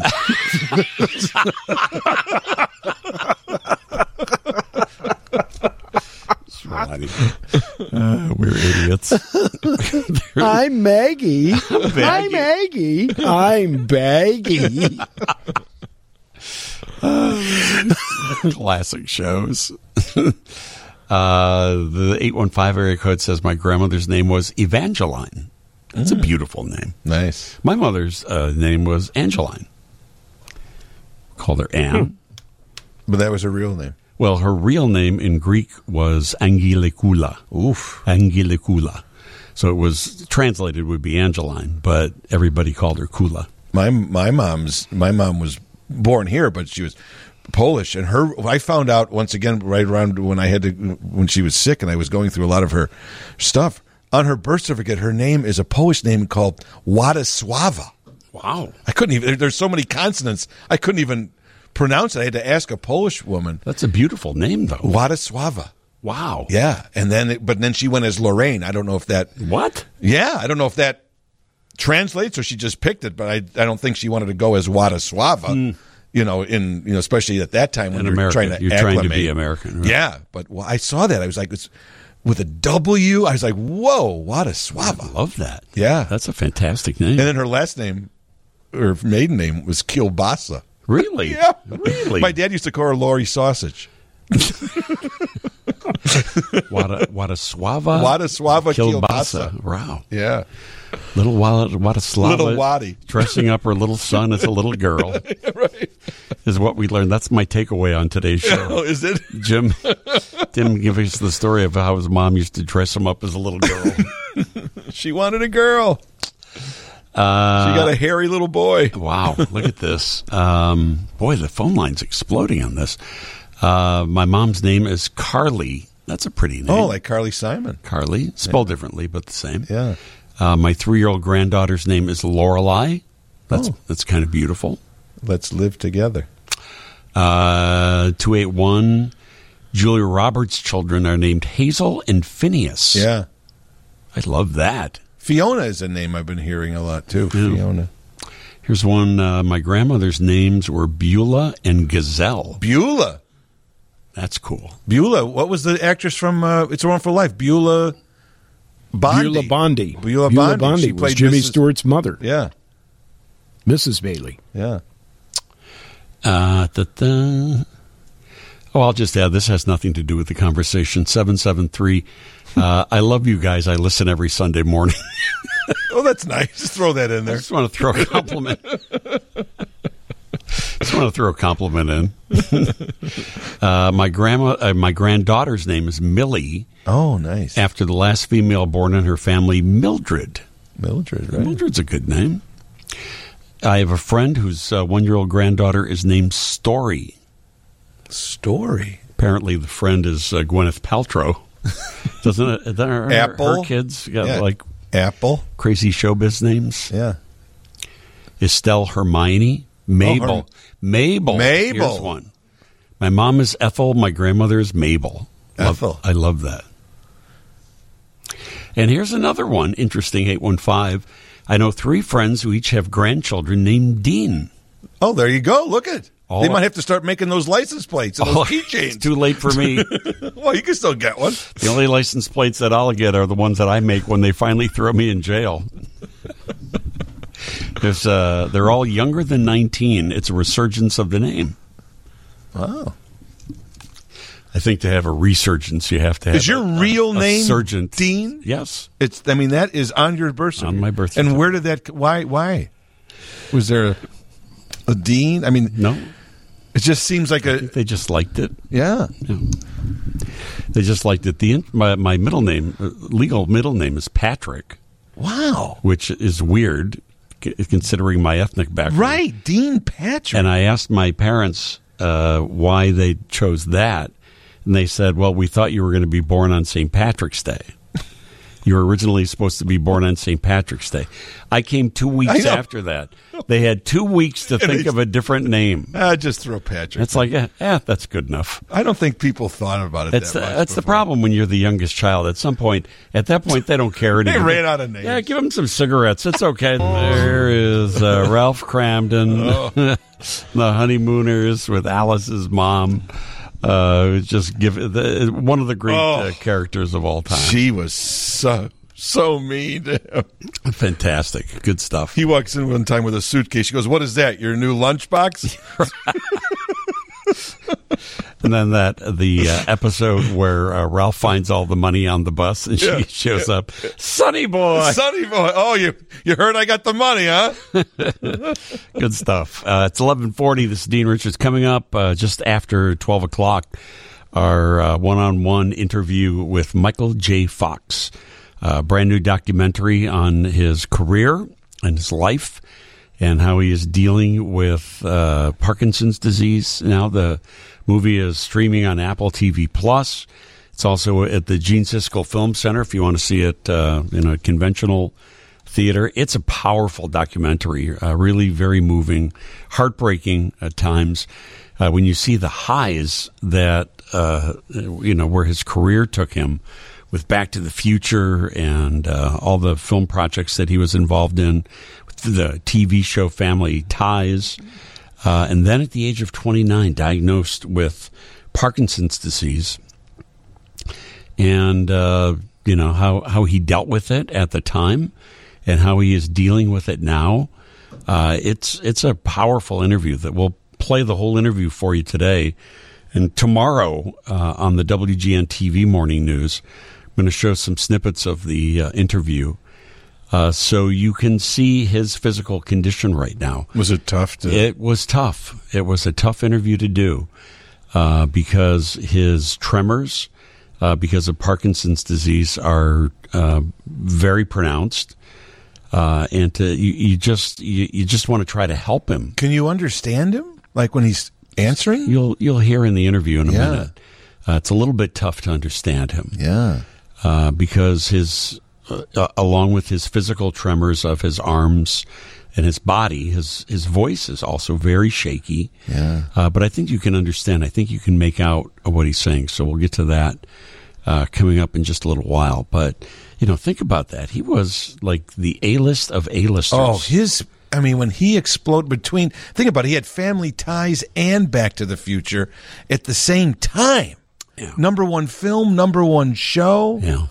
And then, even when he was diagnosed, he had another comeback then with Spin City. Spin City, right. Which was a popular show as well. Yeah, where he talks a little bit in the interview about, trying to hide his tremors when he was doing Spin City, that they would shoot the show, to not feature his hand movements, or they would shoot it so he was behind a chair or something so you couldn't see what was going on. And he said that, at some point, it was too difficult to live this life of deception.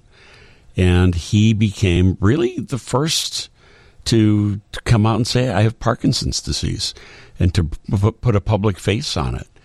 I always thought that his career would have developed where he would have become a serious actor, like a lot of comedians or comic actors do. And I think he would have won an Academy Award somewhere down the line if he had not had that disease and allowed to continue. I think he would have been moving in that his direction. Trajectory. Like Tom Hanks. I agree. I agree. He would have definitely gone in that direction. Yeah. I was watching part of in the documentary. They show a clip of when he won the Emmy Award for Family Ties. And he gets up on the stage and he's so excited. He goes, "Oh, this is great. He said, I feel 4 feet tall." Because he was not a tall man. Yeah. But it was an honor to speak to him. You think you have problems in your life, whatever little things that are going on in your life that you think are insurmountable and that you can't deal with it. After I watched this movie, I came out feeling there's not one thing in the world that I can complain about. This guy is living his life like this. and dealing with whatever comes along in a forthright, honest, I think a very healthy way. He makes fun of it. He jokes about it. He was on an episode a few years ago on Curb Your Enthusiasm with Larry David, and basically he was making fun. The whole episode was about him and his Parkinson's. Yeah. And how it was making noise. Yeah. I mean, he was making fun of it. I think in a way that's kind of helpful. Yeah. Don't you? I mean, when you've got something like that, you can sit and mope and give yourself a pity party, or you can say, this is what it is. I'm dealing with it, and I'm going to move on. And he demystified it. He by coming out and making it public, he made it easier for other people who have Parkinson's disease to not feel shame about having the disease or having tremors. He just, very openly, he's doing, coming on TV shows like ours and, talking about this, and he doesn't care about the tremors. Well, the key thing that he has said, too, as he's been publicizing this, is that you don't die from Parkinson's, you die with Parkinson's, in that he said over the last year or so, he's had more ailments and infirmities, not because of Parkinson's, but because of Parkinson's. He's fallen. He's broken his shoulder a couple of times. He broke his wrist. He's hit his head, because you don't realize those tremors can be tremors are violent, right, and they're so unpredictable. There's a scene I've seen where he's walking down the street and just violently falls because it takes over. Right. Well, I can't recommend this movie enough. I gave it a Dean's List A+. Wow. I really loved it for the depth of it, the gravity of it, of dealing with a very serious subject in a very open and honest way. But I also liked his lightheartedness about it and humanizing it. He humanized the disease, really. Wow. People said, "Oh, this is what Michael J. Fox had. Look what he's doing. Maybe I can do that too." And now you hear, Neil Diamond recently said it. Now Richard Lewis recently announced he has Parkinson's. Right, exactly. Yeah. Exactly. So anyway, we'll get to our interview with Michael J. Fox in just a bit. Elton Jim Turano, thespian and Jeff nominated actor. I didn't want to say anything, but when you introduced me off the air, when the two people from the theater came in, you didn't really. That I said that you were Jeff? You didn't. I didn't say you were Jeff. You just said I was in a play, but you didn't say that I was Jeff nominated. Well, I just wanted to point. I didn't want to throw it in their faces. That why? Do you do that now when you meet people? No, but that's the new line, my first line of my bio in the program. He just walks around to people he doesn't know on the street. Hi, Jeff nominated. I'm Jeff nominated James Turano, actor, currently starring in The Crucible at the Invictus Theater Company. Jim is starting in a new production, which is in previews now. We'll talk about that when we come right back. I'm playing this so later on when you celebrate Mother's Day in your houses today, just quote lines from this song, and you will come off as being the most romantic person ever. Just steal lines from Paul McCartney. It can be any Paul McCartney and Beatles song, and it'll work just perfectly. You walk up to your your wife, mother of your kids, and go, "Yesterday, love was such an easy game to play." She won't even recognize that it was a song.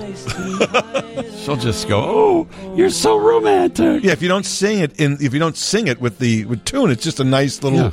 It's a nice little phrase. Yeah, honey. You know what? Yesterday, all my troubles seem so far away. Listen to what the man said. We're going to get high, high, high. For a band on the run. Oh, you're so romantic. You know, honey, live and let die. Well, most any Paul McCartney. Dean, you'd think that people would have had enough of silly love songs. But I look around me, and I see it isn't so. It isn't so. Yeah. Oh, no. 11:52. break the bad news to the audience slowly. Elton Jim Toronto has to leave at 12 o'clock. No, I don't. Really? I could stay if you want me to. You can. Yeah. You're welcome to. Yeah. I don't have to leave. I thought you had to go to a performance. No, because it's... I was hoping you had to go to a performance. No, I mean, if you want me to, I'll leave. According to half the people on the text line, they were hoping you had to leave at 12. Oh, my usual fans came out, huh? You're welcome to stay. Yeah, I can stay. Okay. I have time. Well, never mind then. Yeah. Now the bad news. Now the good news. That was the. Well, now we have to reconstruct the whole rest of the show. Damn. Tell me about The Crucible. Oh, the okay. play in which you are starring. Yeah, co-starring. Now this is what I was. I thought you were leaving at 12, so I'd leave you a few minutes here to talk about the show that you're starring in. Yeah. Carrying the rest of the cast. Oh, no, don't say that, because this is a big. There's 19 people. There are 19 people. That's a big show in this cast. With the great thing about The Crucible, which was written by Arthur Miller, and most people will maybe have never seen it on stage, but you most likely read it in high school or seen it in a high school production, because it's great for theater participation. You got 19 people in a play. So if you're a theater director in high school, you say, let's do The Crucible, because I can get like 19 kids. A lot of people. A lot of cats. And there's equal part male roles as well as female roles. But as I said, what I'm excited about this production, which is now in previews, we open this Friday, and we run through June 11th at the Invictus Theater in the Edgewater neighborhood of Chicago. But what's so exciting about it is there's a girl who's in high school who is in this play, and then there are people in their 60s and 70s. So it runs, the gamut of experience. As I said before, not in a joking manner, really, I'm very excited, and it makes me raise my game up. A lot of talented people here who have won Jeff Awards, who have been nominated for Jeff Awards. So, and there's a great intensity. As I said, this play is intense. This witch hunt, and this play was written 70 years ago this year, and I've got a line that it's so resonating today. One of my lines is, "You must understand, sir, that a person is either with this court or he must be counted against it. There is no road between." Wow. That is right today. Yeah. That comes right out of today's lines. And so this play, even though it was written so many years ago, still resonates. And, it's all about the Salem witch hunts. And in the last couple of months, I've seen that term and heard that term used. When Donald Trump was indicted in New York, he went to a rally, and behind him, his supporters had signs that said "witch hunt." Now, George Santos, the representative from New York, he was just indicted, and he said, "This is a witch hunt." Yep. So, it's popular. You're hearing this phrase, and you hear pretty often in different political debates, you're either with us or against us. Yeah. And if you remember, that's what George Bush said when we were about to attack after the 9/11. You're either with us or against us. And so, so much of that resonates. And as I said, I've been to Salem in Massachusetts where this took place. And I've actually seen, we talked about cemeteries. One of the characters, because this play, even though it's fictionalized, all the characters' names in The Crucible really were involved in the Salem witch trials and the witch hunts. They were hung. And one of the actual people that's one of the judges in the play, I saw his grave, which this takes place in 1692. Wow, and they're still there. So it's a very intense play. But it's very relevant. And it makes us look at the theocracies, which we are seeing in today's society as well as hysteria and people jumping, on a bandwagon, and people. The blacklist in the 50s and 60s, especially in the 50s. It took place in Hollywood and in the arts mostly, because a lot of creative people are open-minded, and so they were looking at different ideologies at that time. And so, from McCarthy's standpoint, how can I get publicity for my cause? Oh, I'm going to call Gary Cooper up on the stage. I'll call out famous people on that. So you'll see the comparisons. Yeah. When you see the show, starting, it's in previews now. We're in previews. It opens. We opens on Friday the 19th. And to get more information. It's Invictus, INVICTUS Theater with an RE. Company.com, and then /Crucible take you right to the page. And you even see a nice picture of the whole cast. Oh. And James Toronto. Yeah, click on it anyway, though. I was so used to saying I'm Dave Schwann in for Don Kleppen yesterday that it just slipped there. So, yes, I am Dave Schwann on Chicago's very own 720 WGN and WGNradio.com. Did you ever have a dog? No, I didn't, and I wanted a dog in the worst way when I was a kid, but I never had one. Any pet at all, Schwanny? A goldfish. No, would you win that at a carnival? I think I may have got it at the school fun fair. Exactly, that's exactly where you got those. He threw a ping pong ball into the bowl. Those things always live like a day. Yeah, the ones that you got from those. Yeah, they didn't last long. Have you ever had pets? Oh yeah, we have cats. We had a cat. Oh. We had Thames the cat, who passed away about almost 8 years ago, and now we have Grimsby the cat. That's right, because when we came to your house, to look at your collection of junk that you've got in your house. It's got a lot of Elton John memorabilia. Why does that not surprise me? As you might expect. Yeah. It's how I imagine Schwanny's house, just loaded with Andy Griffith stuff. Andy Griffith and Superman. And you a big Superman guy? I like, the George Reeves stuff. Oh. And, of course, the Stooges. But I believe you put the cat away. Well, we put her in a room, so you super allergic. Yeah. Well, you were allergic, right? I still am. Yeah. You could kill me if you brought your cat. I'll rub her on my body before I come in here the next time to see what happens. Thanks for that visual image. My doctor, I did a allergy test. Where they like scratch up your arm, and then they put different stuff on it to see what you react to. Super allergic to cats, and super allergic to horse dander of all things. Oh, horse! You're not around horses, though, are you? No. Well, then I stay away from horses. But I was in Italy. I went on a little horse and buggy ride, and apparently the person, the blanket that they had inside the buggy was also one that they used to put on the horse. Because I got in the buggy and suddenly I started having this reaction. What was the reaction? Literally, my throat was closing.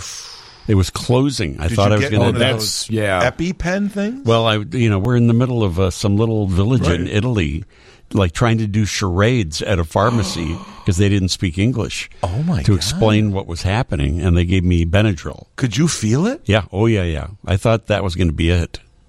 Oh my goodness! I thought that was going to be it. So then I did the test. That's why I did the test to see if I was allergic to anything else. And the doctor said, "Well, you should carry an EpiPen because." A horse or a cat could kill you. Could kill you? Yeah. Did you have a dog when you were growing up? Yeah. Oh, you did? What was your dog's name? Lucy. Lucy? Yeah. What kind of dog? Was my last dog, was Lucy. I've had many dogs. She was a white German Shepherd. Oh, wow. Beautiful. The Westminster Kennel Club was just down this week. Yeah. Guinness Book of World Records, Schwanny? Yeah. Just released. Yes. What they believe to be the oldest dog ever, a Portuguese dog named Bobby, who they believe to be 31 years old. Wow. That's really exceptional for a dog. I have never heard of a 200 years in animal in human life. Yeah. Right? 7, or is that horses? No, 7 years for a dog. Okay.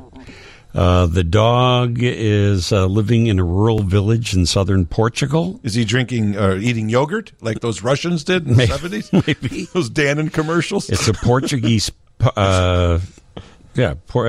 Portuguese, does it say the breed? It doesn't say the breed. Looks a little like a lab, but it's said to be 31 years old. Wow. Because dogs, what, about maybe 18, 19? Do they even live That's that long? pushing it. Oh, is it? I think most are in the 12 to 15 year range. Okay. Yeah, because cats can go to about 17, 18, 19, 20 sometimes. Yeah. This dog should get together with that fat turtle on the river. One of the few days that I miss being over at the Tribune Tower, being at that old dump where we used to work. I don't know why you hated that place so much. I used to love that studio on the street. Seeing people strolling by on Mother's Day morning, clearly out, going to get some nice Sunday brunch. Their Sunday go-to-meeting hats and everything. They would get all dressed up and they would come downtown and stroll the avenue. And I do miss that.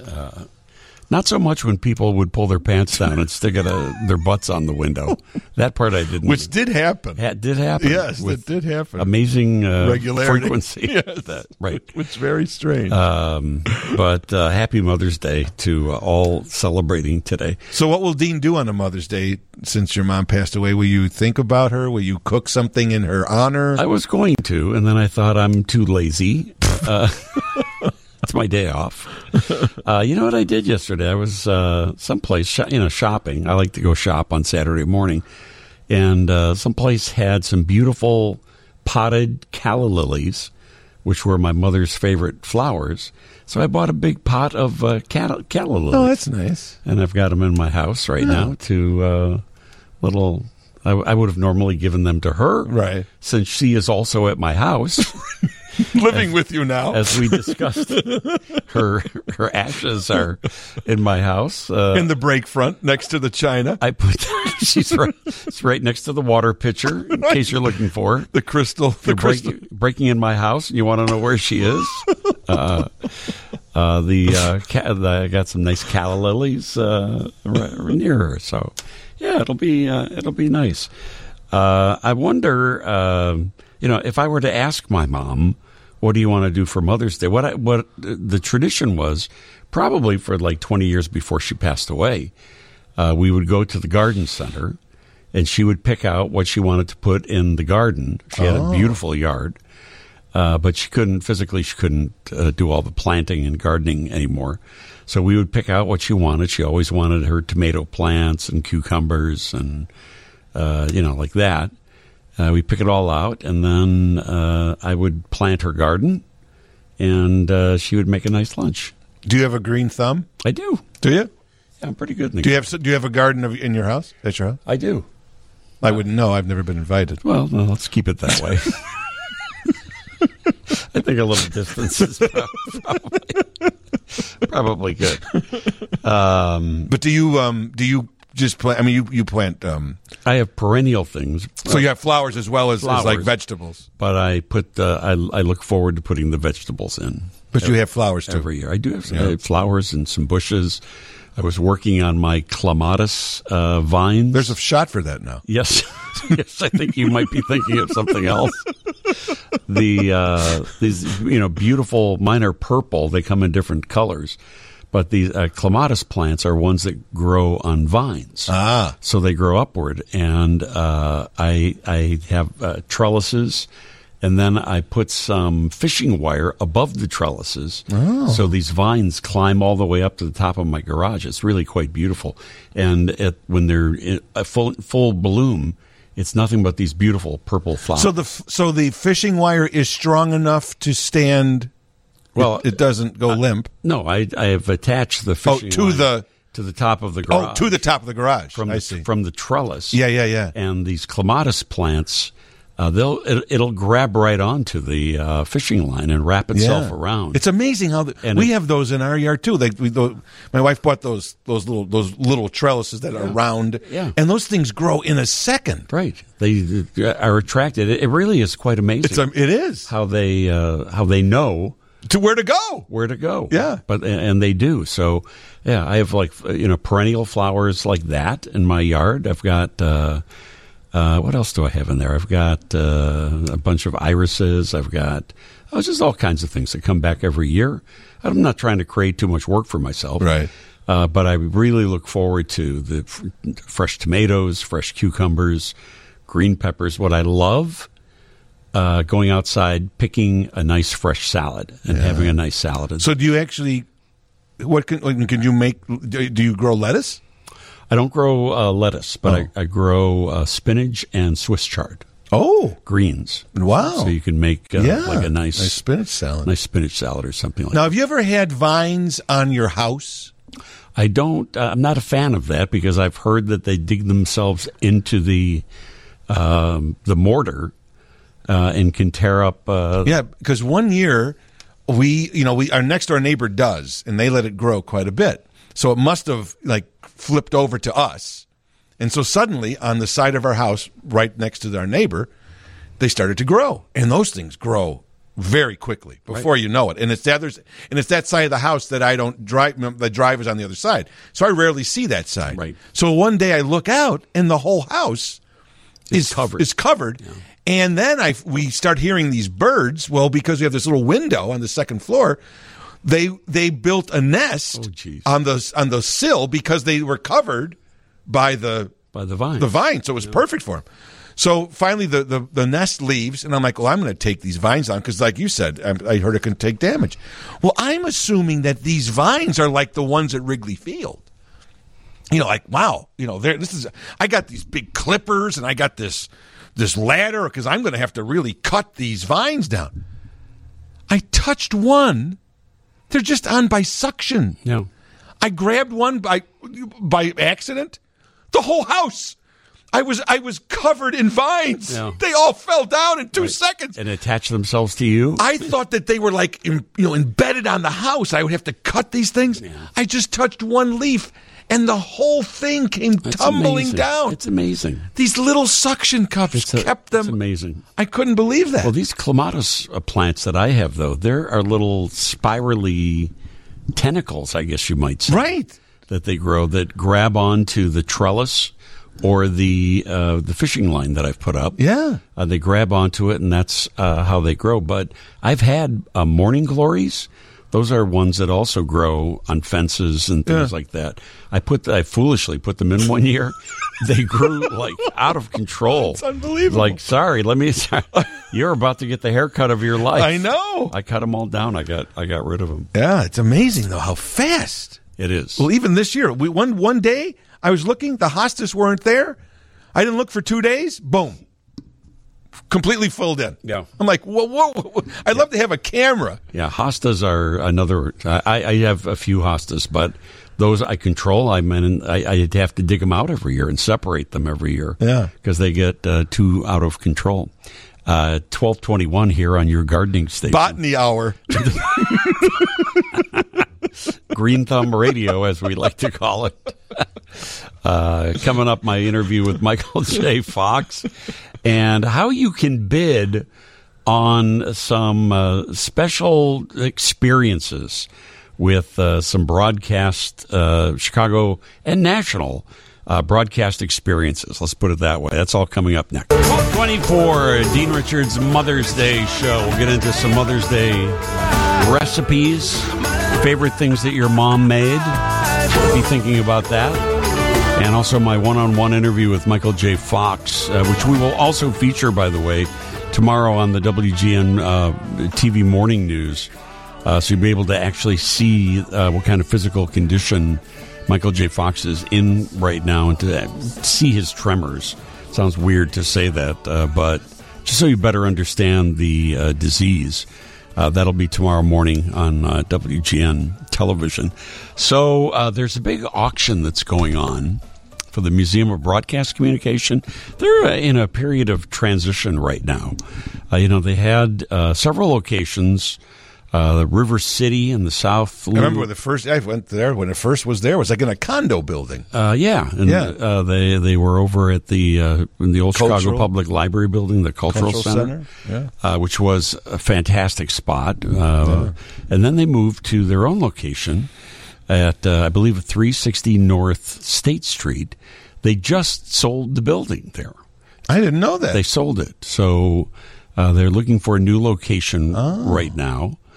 I don't really understand. I don't know all the details, so I'm not going to speculate why they sold or what's happened there. But that location is no longer the Museum of Broadcast Communications, but the museum itself is continuing to function, and they are doing this, what they're calling the 40 for 40 live auction. They put 40 different experiences, broadcast experiences, on their website that you can bid on.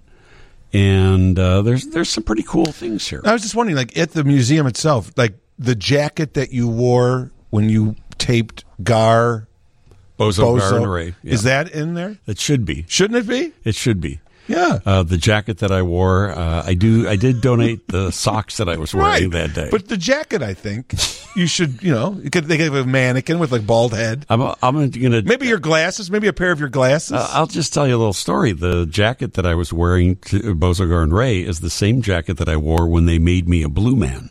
Oh, really? If you've ever seen that. The Blue Man Group? We have that on the TV website where they turned me into a Blue Man, and I had blue junk all over that suit that I was wearing that day. There you go. So it's extra. So fortunately it came out, but there were many broadcast experiences just from that suit. Right. So yeah. You belong. You're right. It should be in the museum. Should be. I mean, that show is the longest locally produced. That show itself now is becoming almost as long on the air as Bozo was. That's not far from it's true. Nearing its 30th anniversary. Bozo was on for 40 years. Yeah, and your show's been at least for 20. 12. No, it's been like about 12 or 13. Feels like 20. That's the truth. You'd think you'd learn the name of it by now.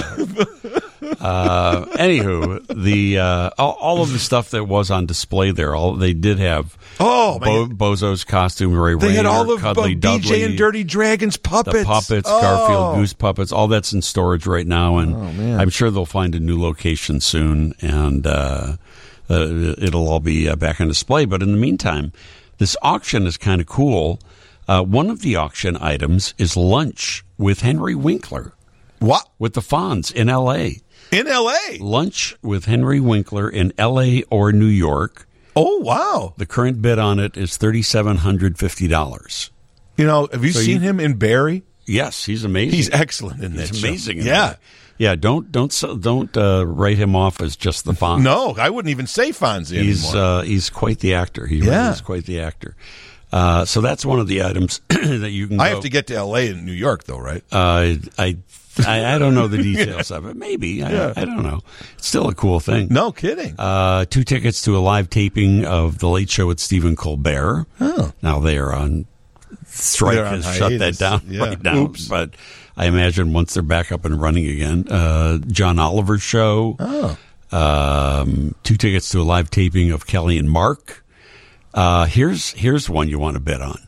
A private behind-the-scenes tour of the WGN studios where you can watch the WGN Morning News live in studio. That means you. That means me. Wow. So you are actually a auction item. Sort of. Well, quasi. Yeah, with the rest of the You morning. are adjacent. With the rest of the... You're an auction adjacent. Yeah. Now, the current bid on this is $1,300. Wow. If you're bidding over $3,000 for Henry Winkler, you could cough up a little more for the morning show. Right. Come on. Let's show go. Some local love. Right. Look at that. Look at that star power. I will personally walk you around and show you where you filmed Bo's Gar. Where some of the dirt happens around the building. I mean, most of the tours, they show you, here's Studio 1 where we did Bozo. Yeah. Here's Studio 2 where we do the news. Here's News Nation. Here's this or that. I'll show you where some of the really dirty, down and dirty stuff goes on behind the scenes. But you gotta put a bid in. Yeah, come on. And the money goes to the museum. But you can go to museum.tv. That's probably the easiest way to find the website. If you go to museum.tv, you can, you can find, there's a link and you can. Now, where's your dinner with Dean? Well, apparently nobody wanted to have dinner with. Apparently people have heard what my table manners are like. Oh, that's too bad. Yeah. What would you want for that? Well, personally, I think I should pay somebody. I think that's how it should. People are paying not to go with you. People should cough up some money for the museum not to have dinner with me. That would make more sense. I'll be here at 7:00 on Saturday. If you don't come, right, you give money. Right. You can also bid, by the way, on to do the same thing with the WGN Evening News with Ray Cortopassi and Micah Mater. Micah's back. Tom Skilling. He's got about a chance to meet Tom Skilling. Yeah. How cool is that? Yeah. Hey, Micah. Micah's back. It's been a while. She is. Yeah. She is. She had back surgery, so she was out for medical reasons. But, there's a lot of cool things on here. Take a look. Museum.tv. We continue now, 1237. We present you one of our A-list interviews, and I was delighted when I got a call from Apple TV. Did I want to interview Michael J. Fox? He's doing very limited interviews for local stations, very, very few. And WGN was one of the stations that they chose to offer an opportunity to talk with this Emmy Award-winning actor who we probably got to know best from the TV show Family Ties, but went on to great movie success with films like Back to the Future and so many others, when he was at the age of 29 diagnosed with Parkinson's disease. Of course, I'm talking about Michael J. Fox. And there's a new documentary that just came out on Friday on Apple TV Plus, but it's also showing at the Gene Siskel Film Center downtown, if you prefer to see it on a big screen. That this documentary is about 90 minutes long, and talks about his career and his life. The film takes you through the highs of his career, and then what happened to him almost 27 years ago, when he got the diagnosis of Parkinson's disease, how he dealt with it as he continued to try to work and hide the disease. And now that the disease is progressing, he's just decided to tell this story and to hold nothing back. That's really what this documentary does. It's a story about courage and honesty, really. And he does it with some amount of humor to it.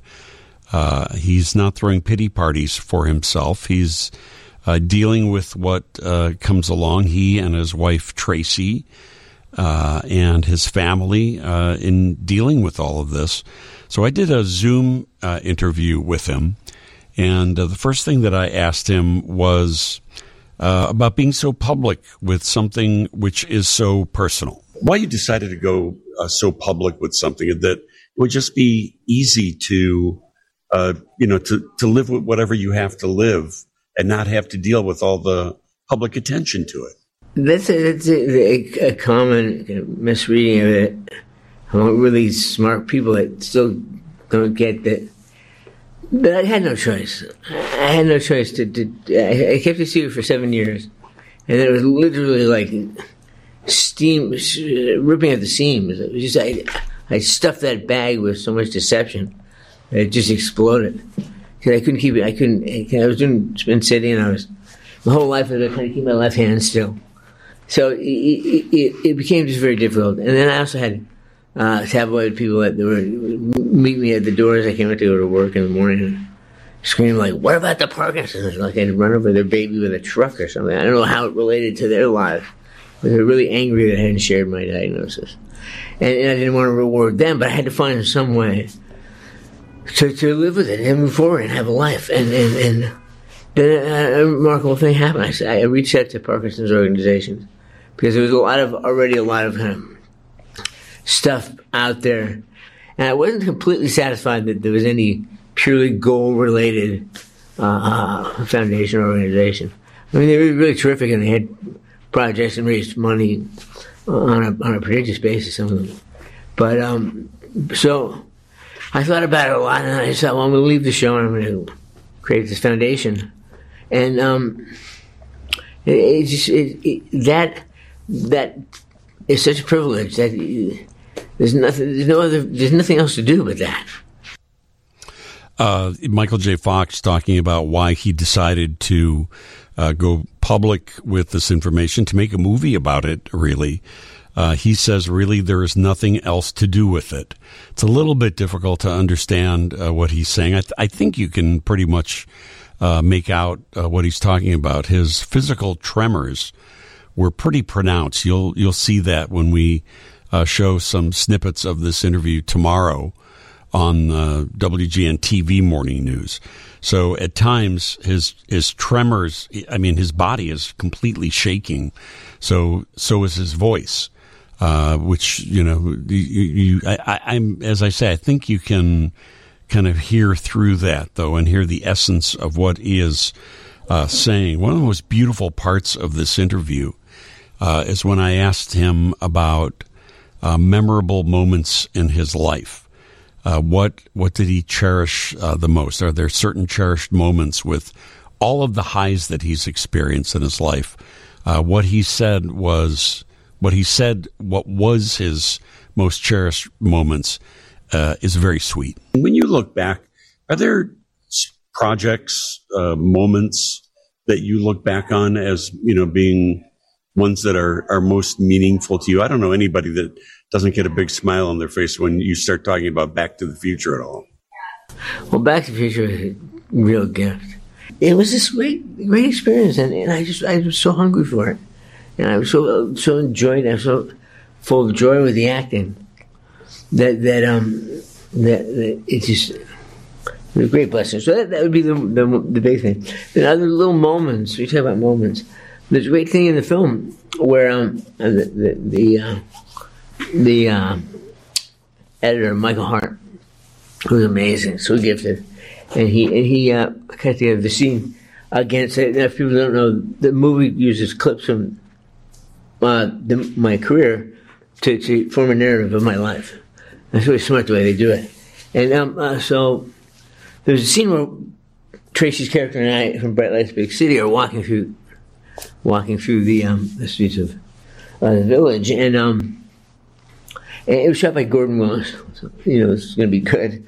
It'll look good. And while we're doing the scene, I realized I'm falling in love with it, right? That scene, that's on TV. It was on TV. It wasn't in the movie.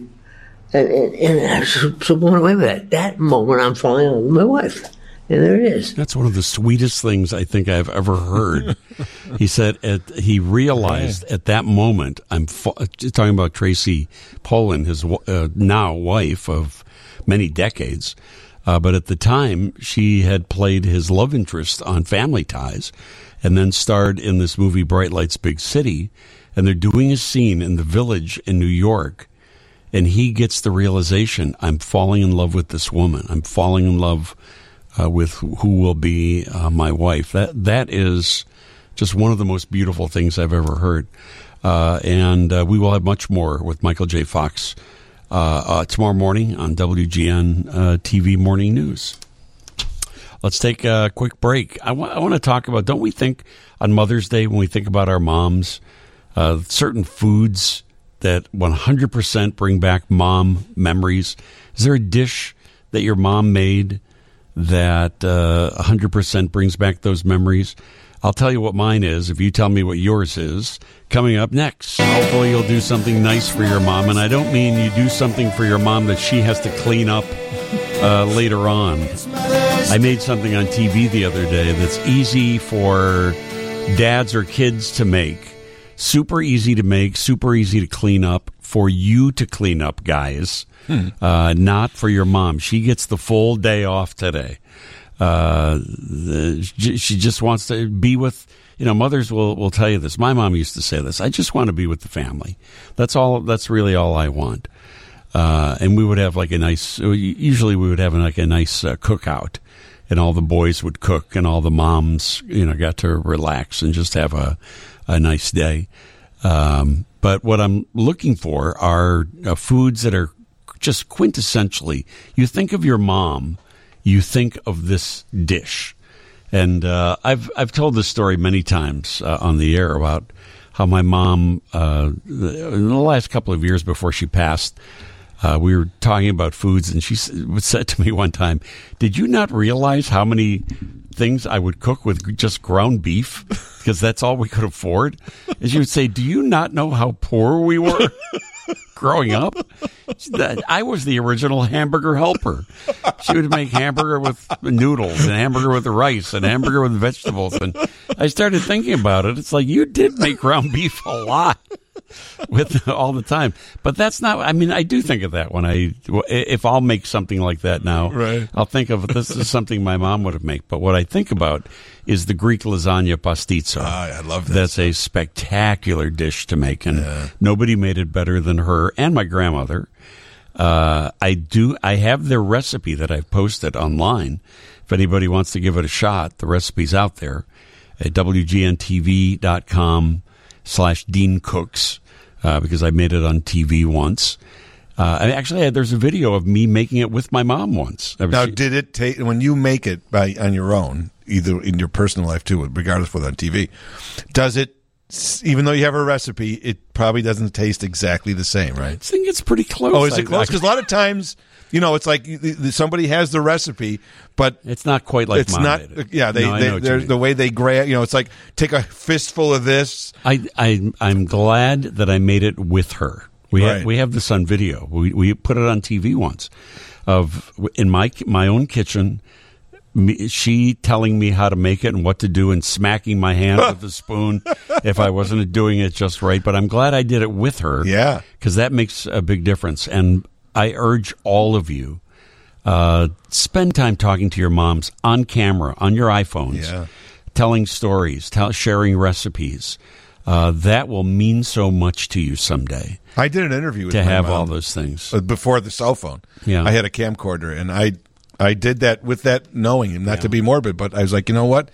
Someday I'm going to want this. Right. And it makes a big difference. Yeah. Someday it's going to be, very meaningful. I purposely today, a lot of people have said, are you going to play your mom's recipe for yogurt today?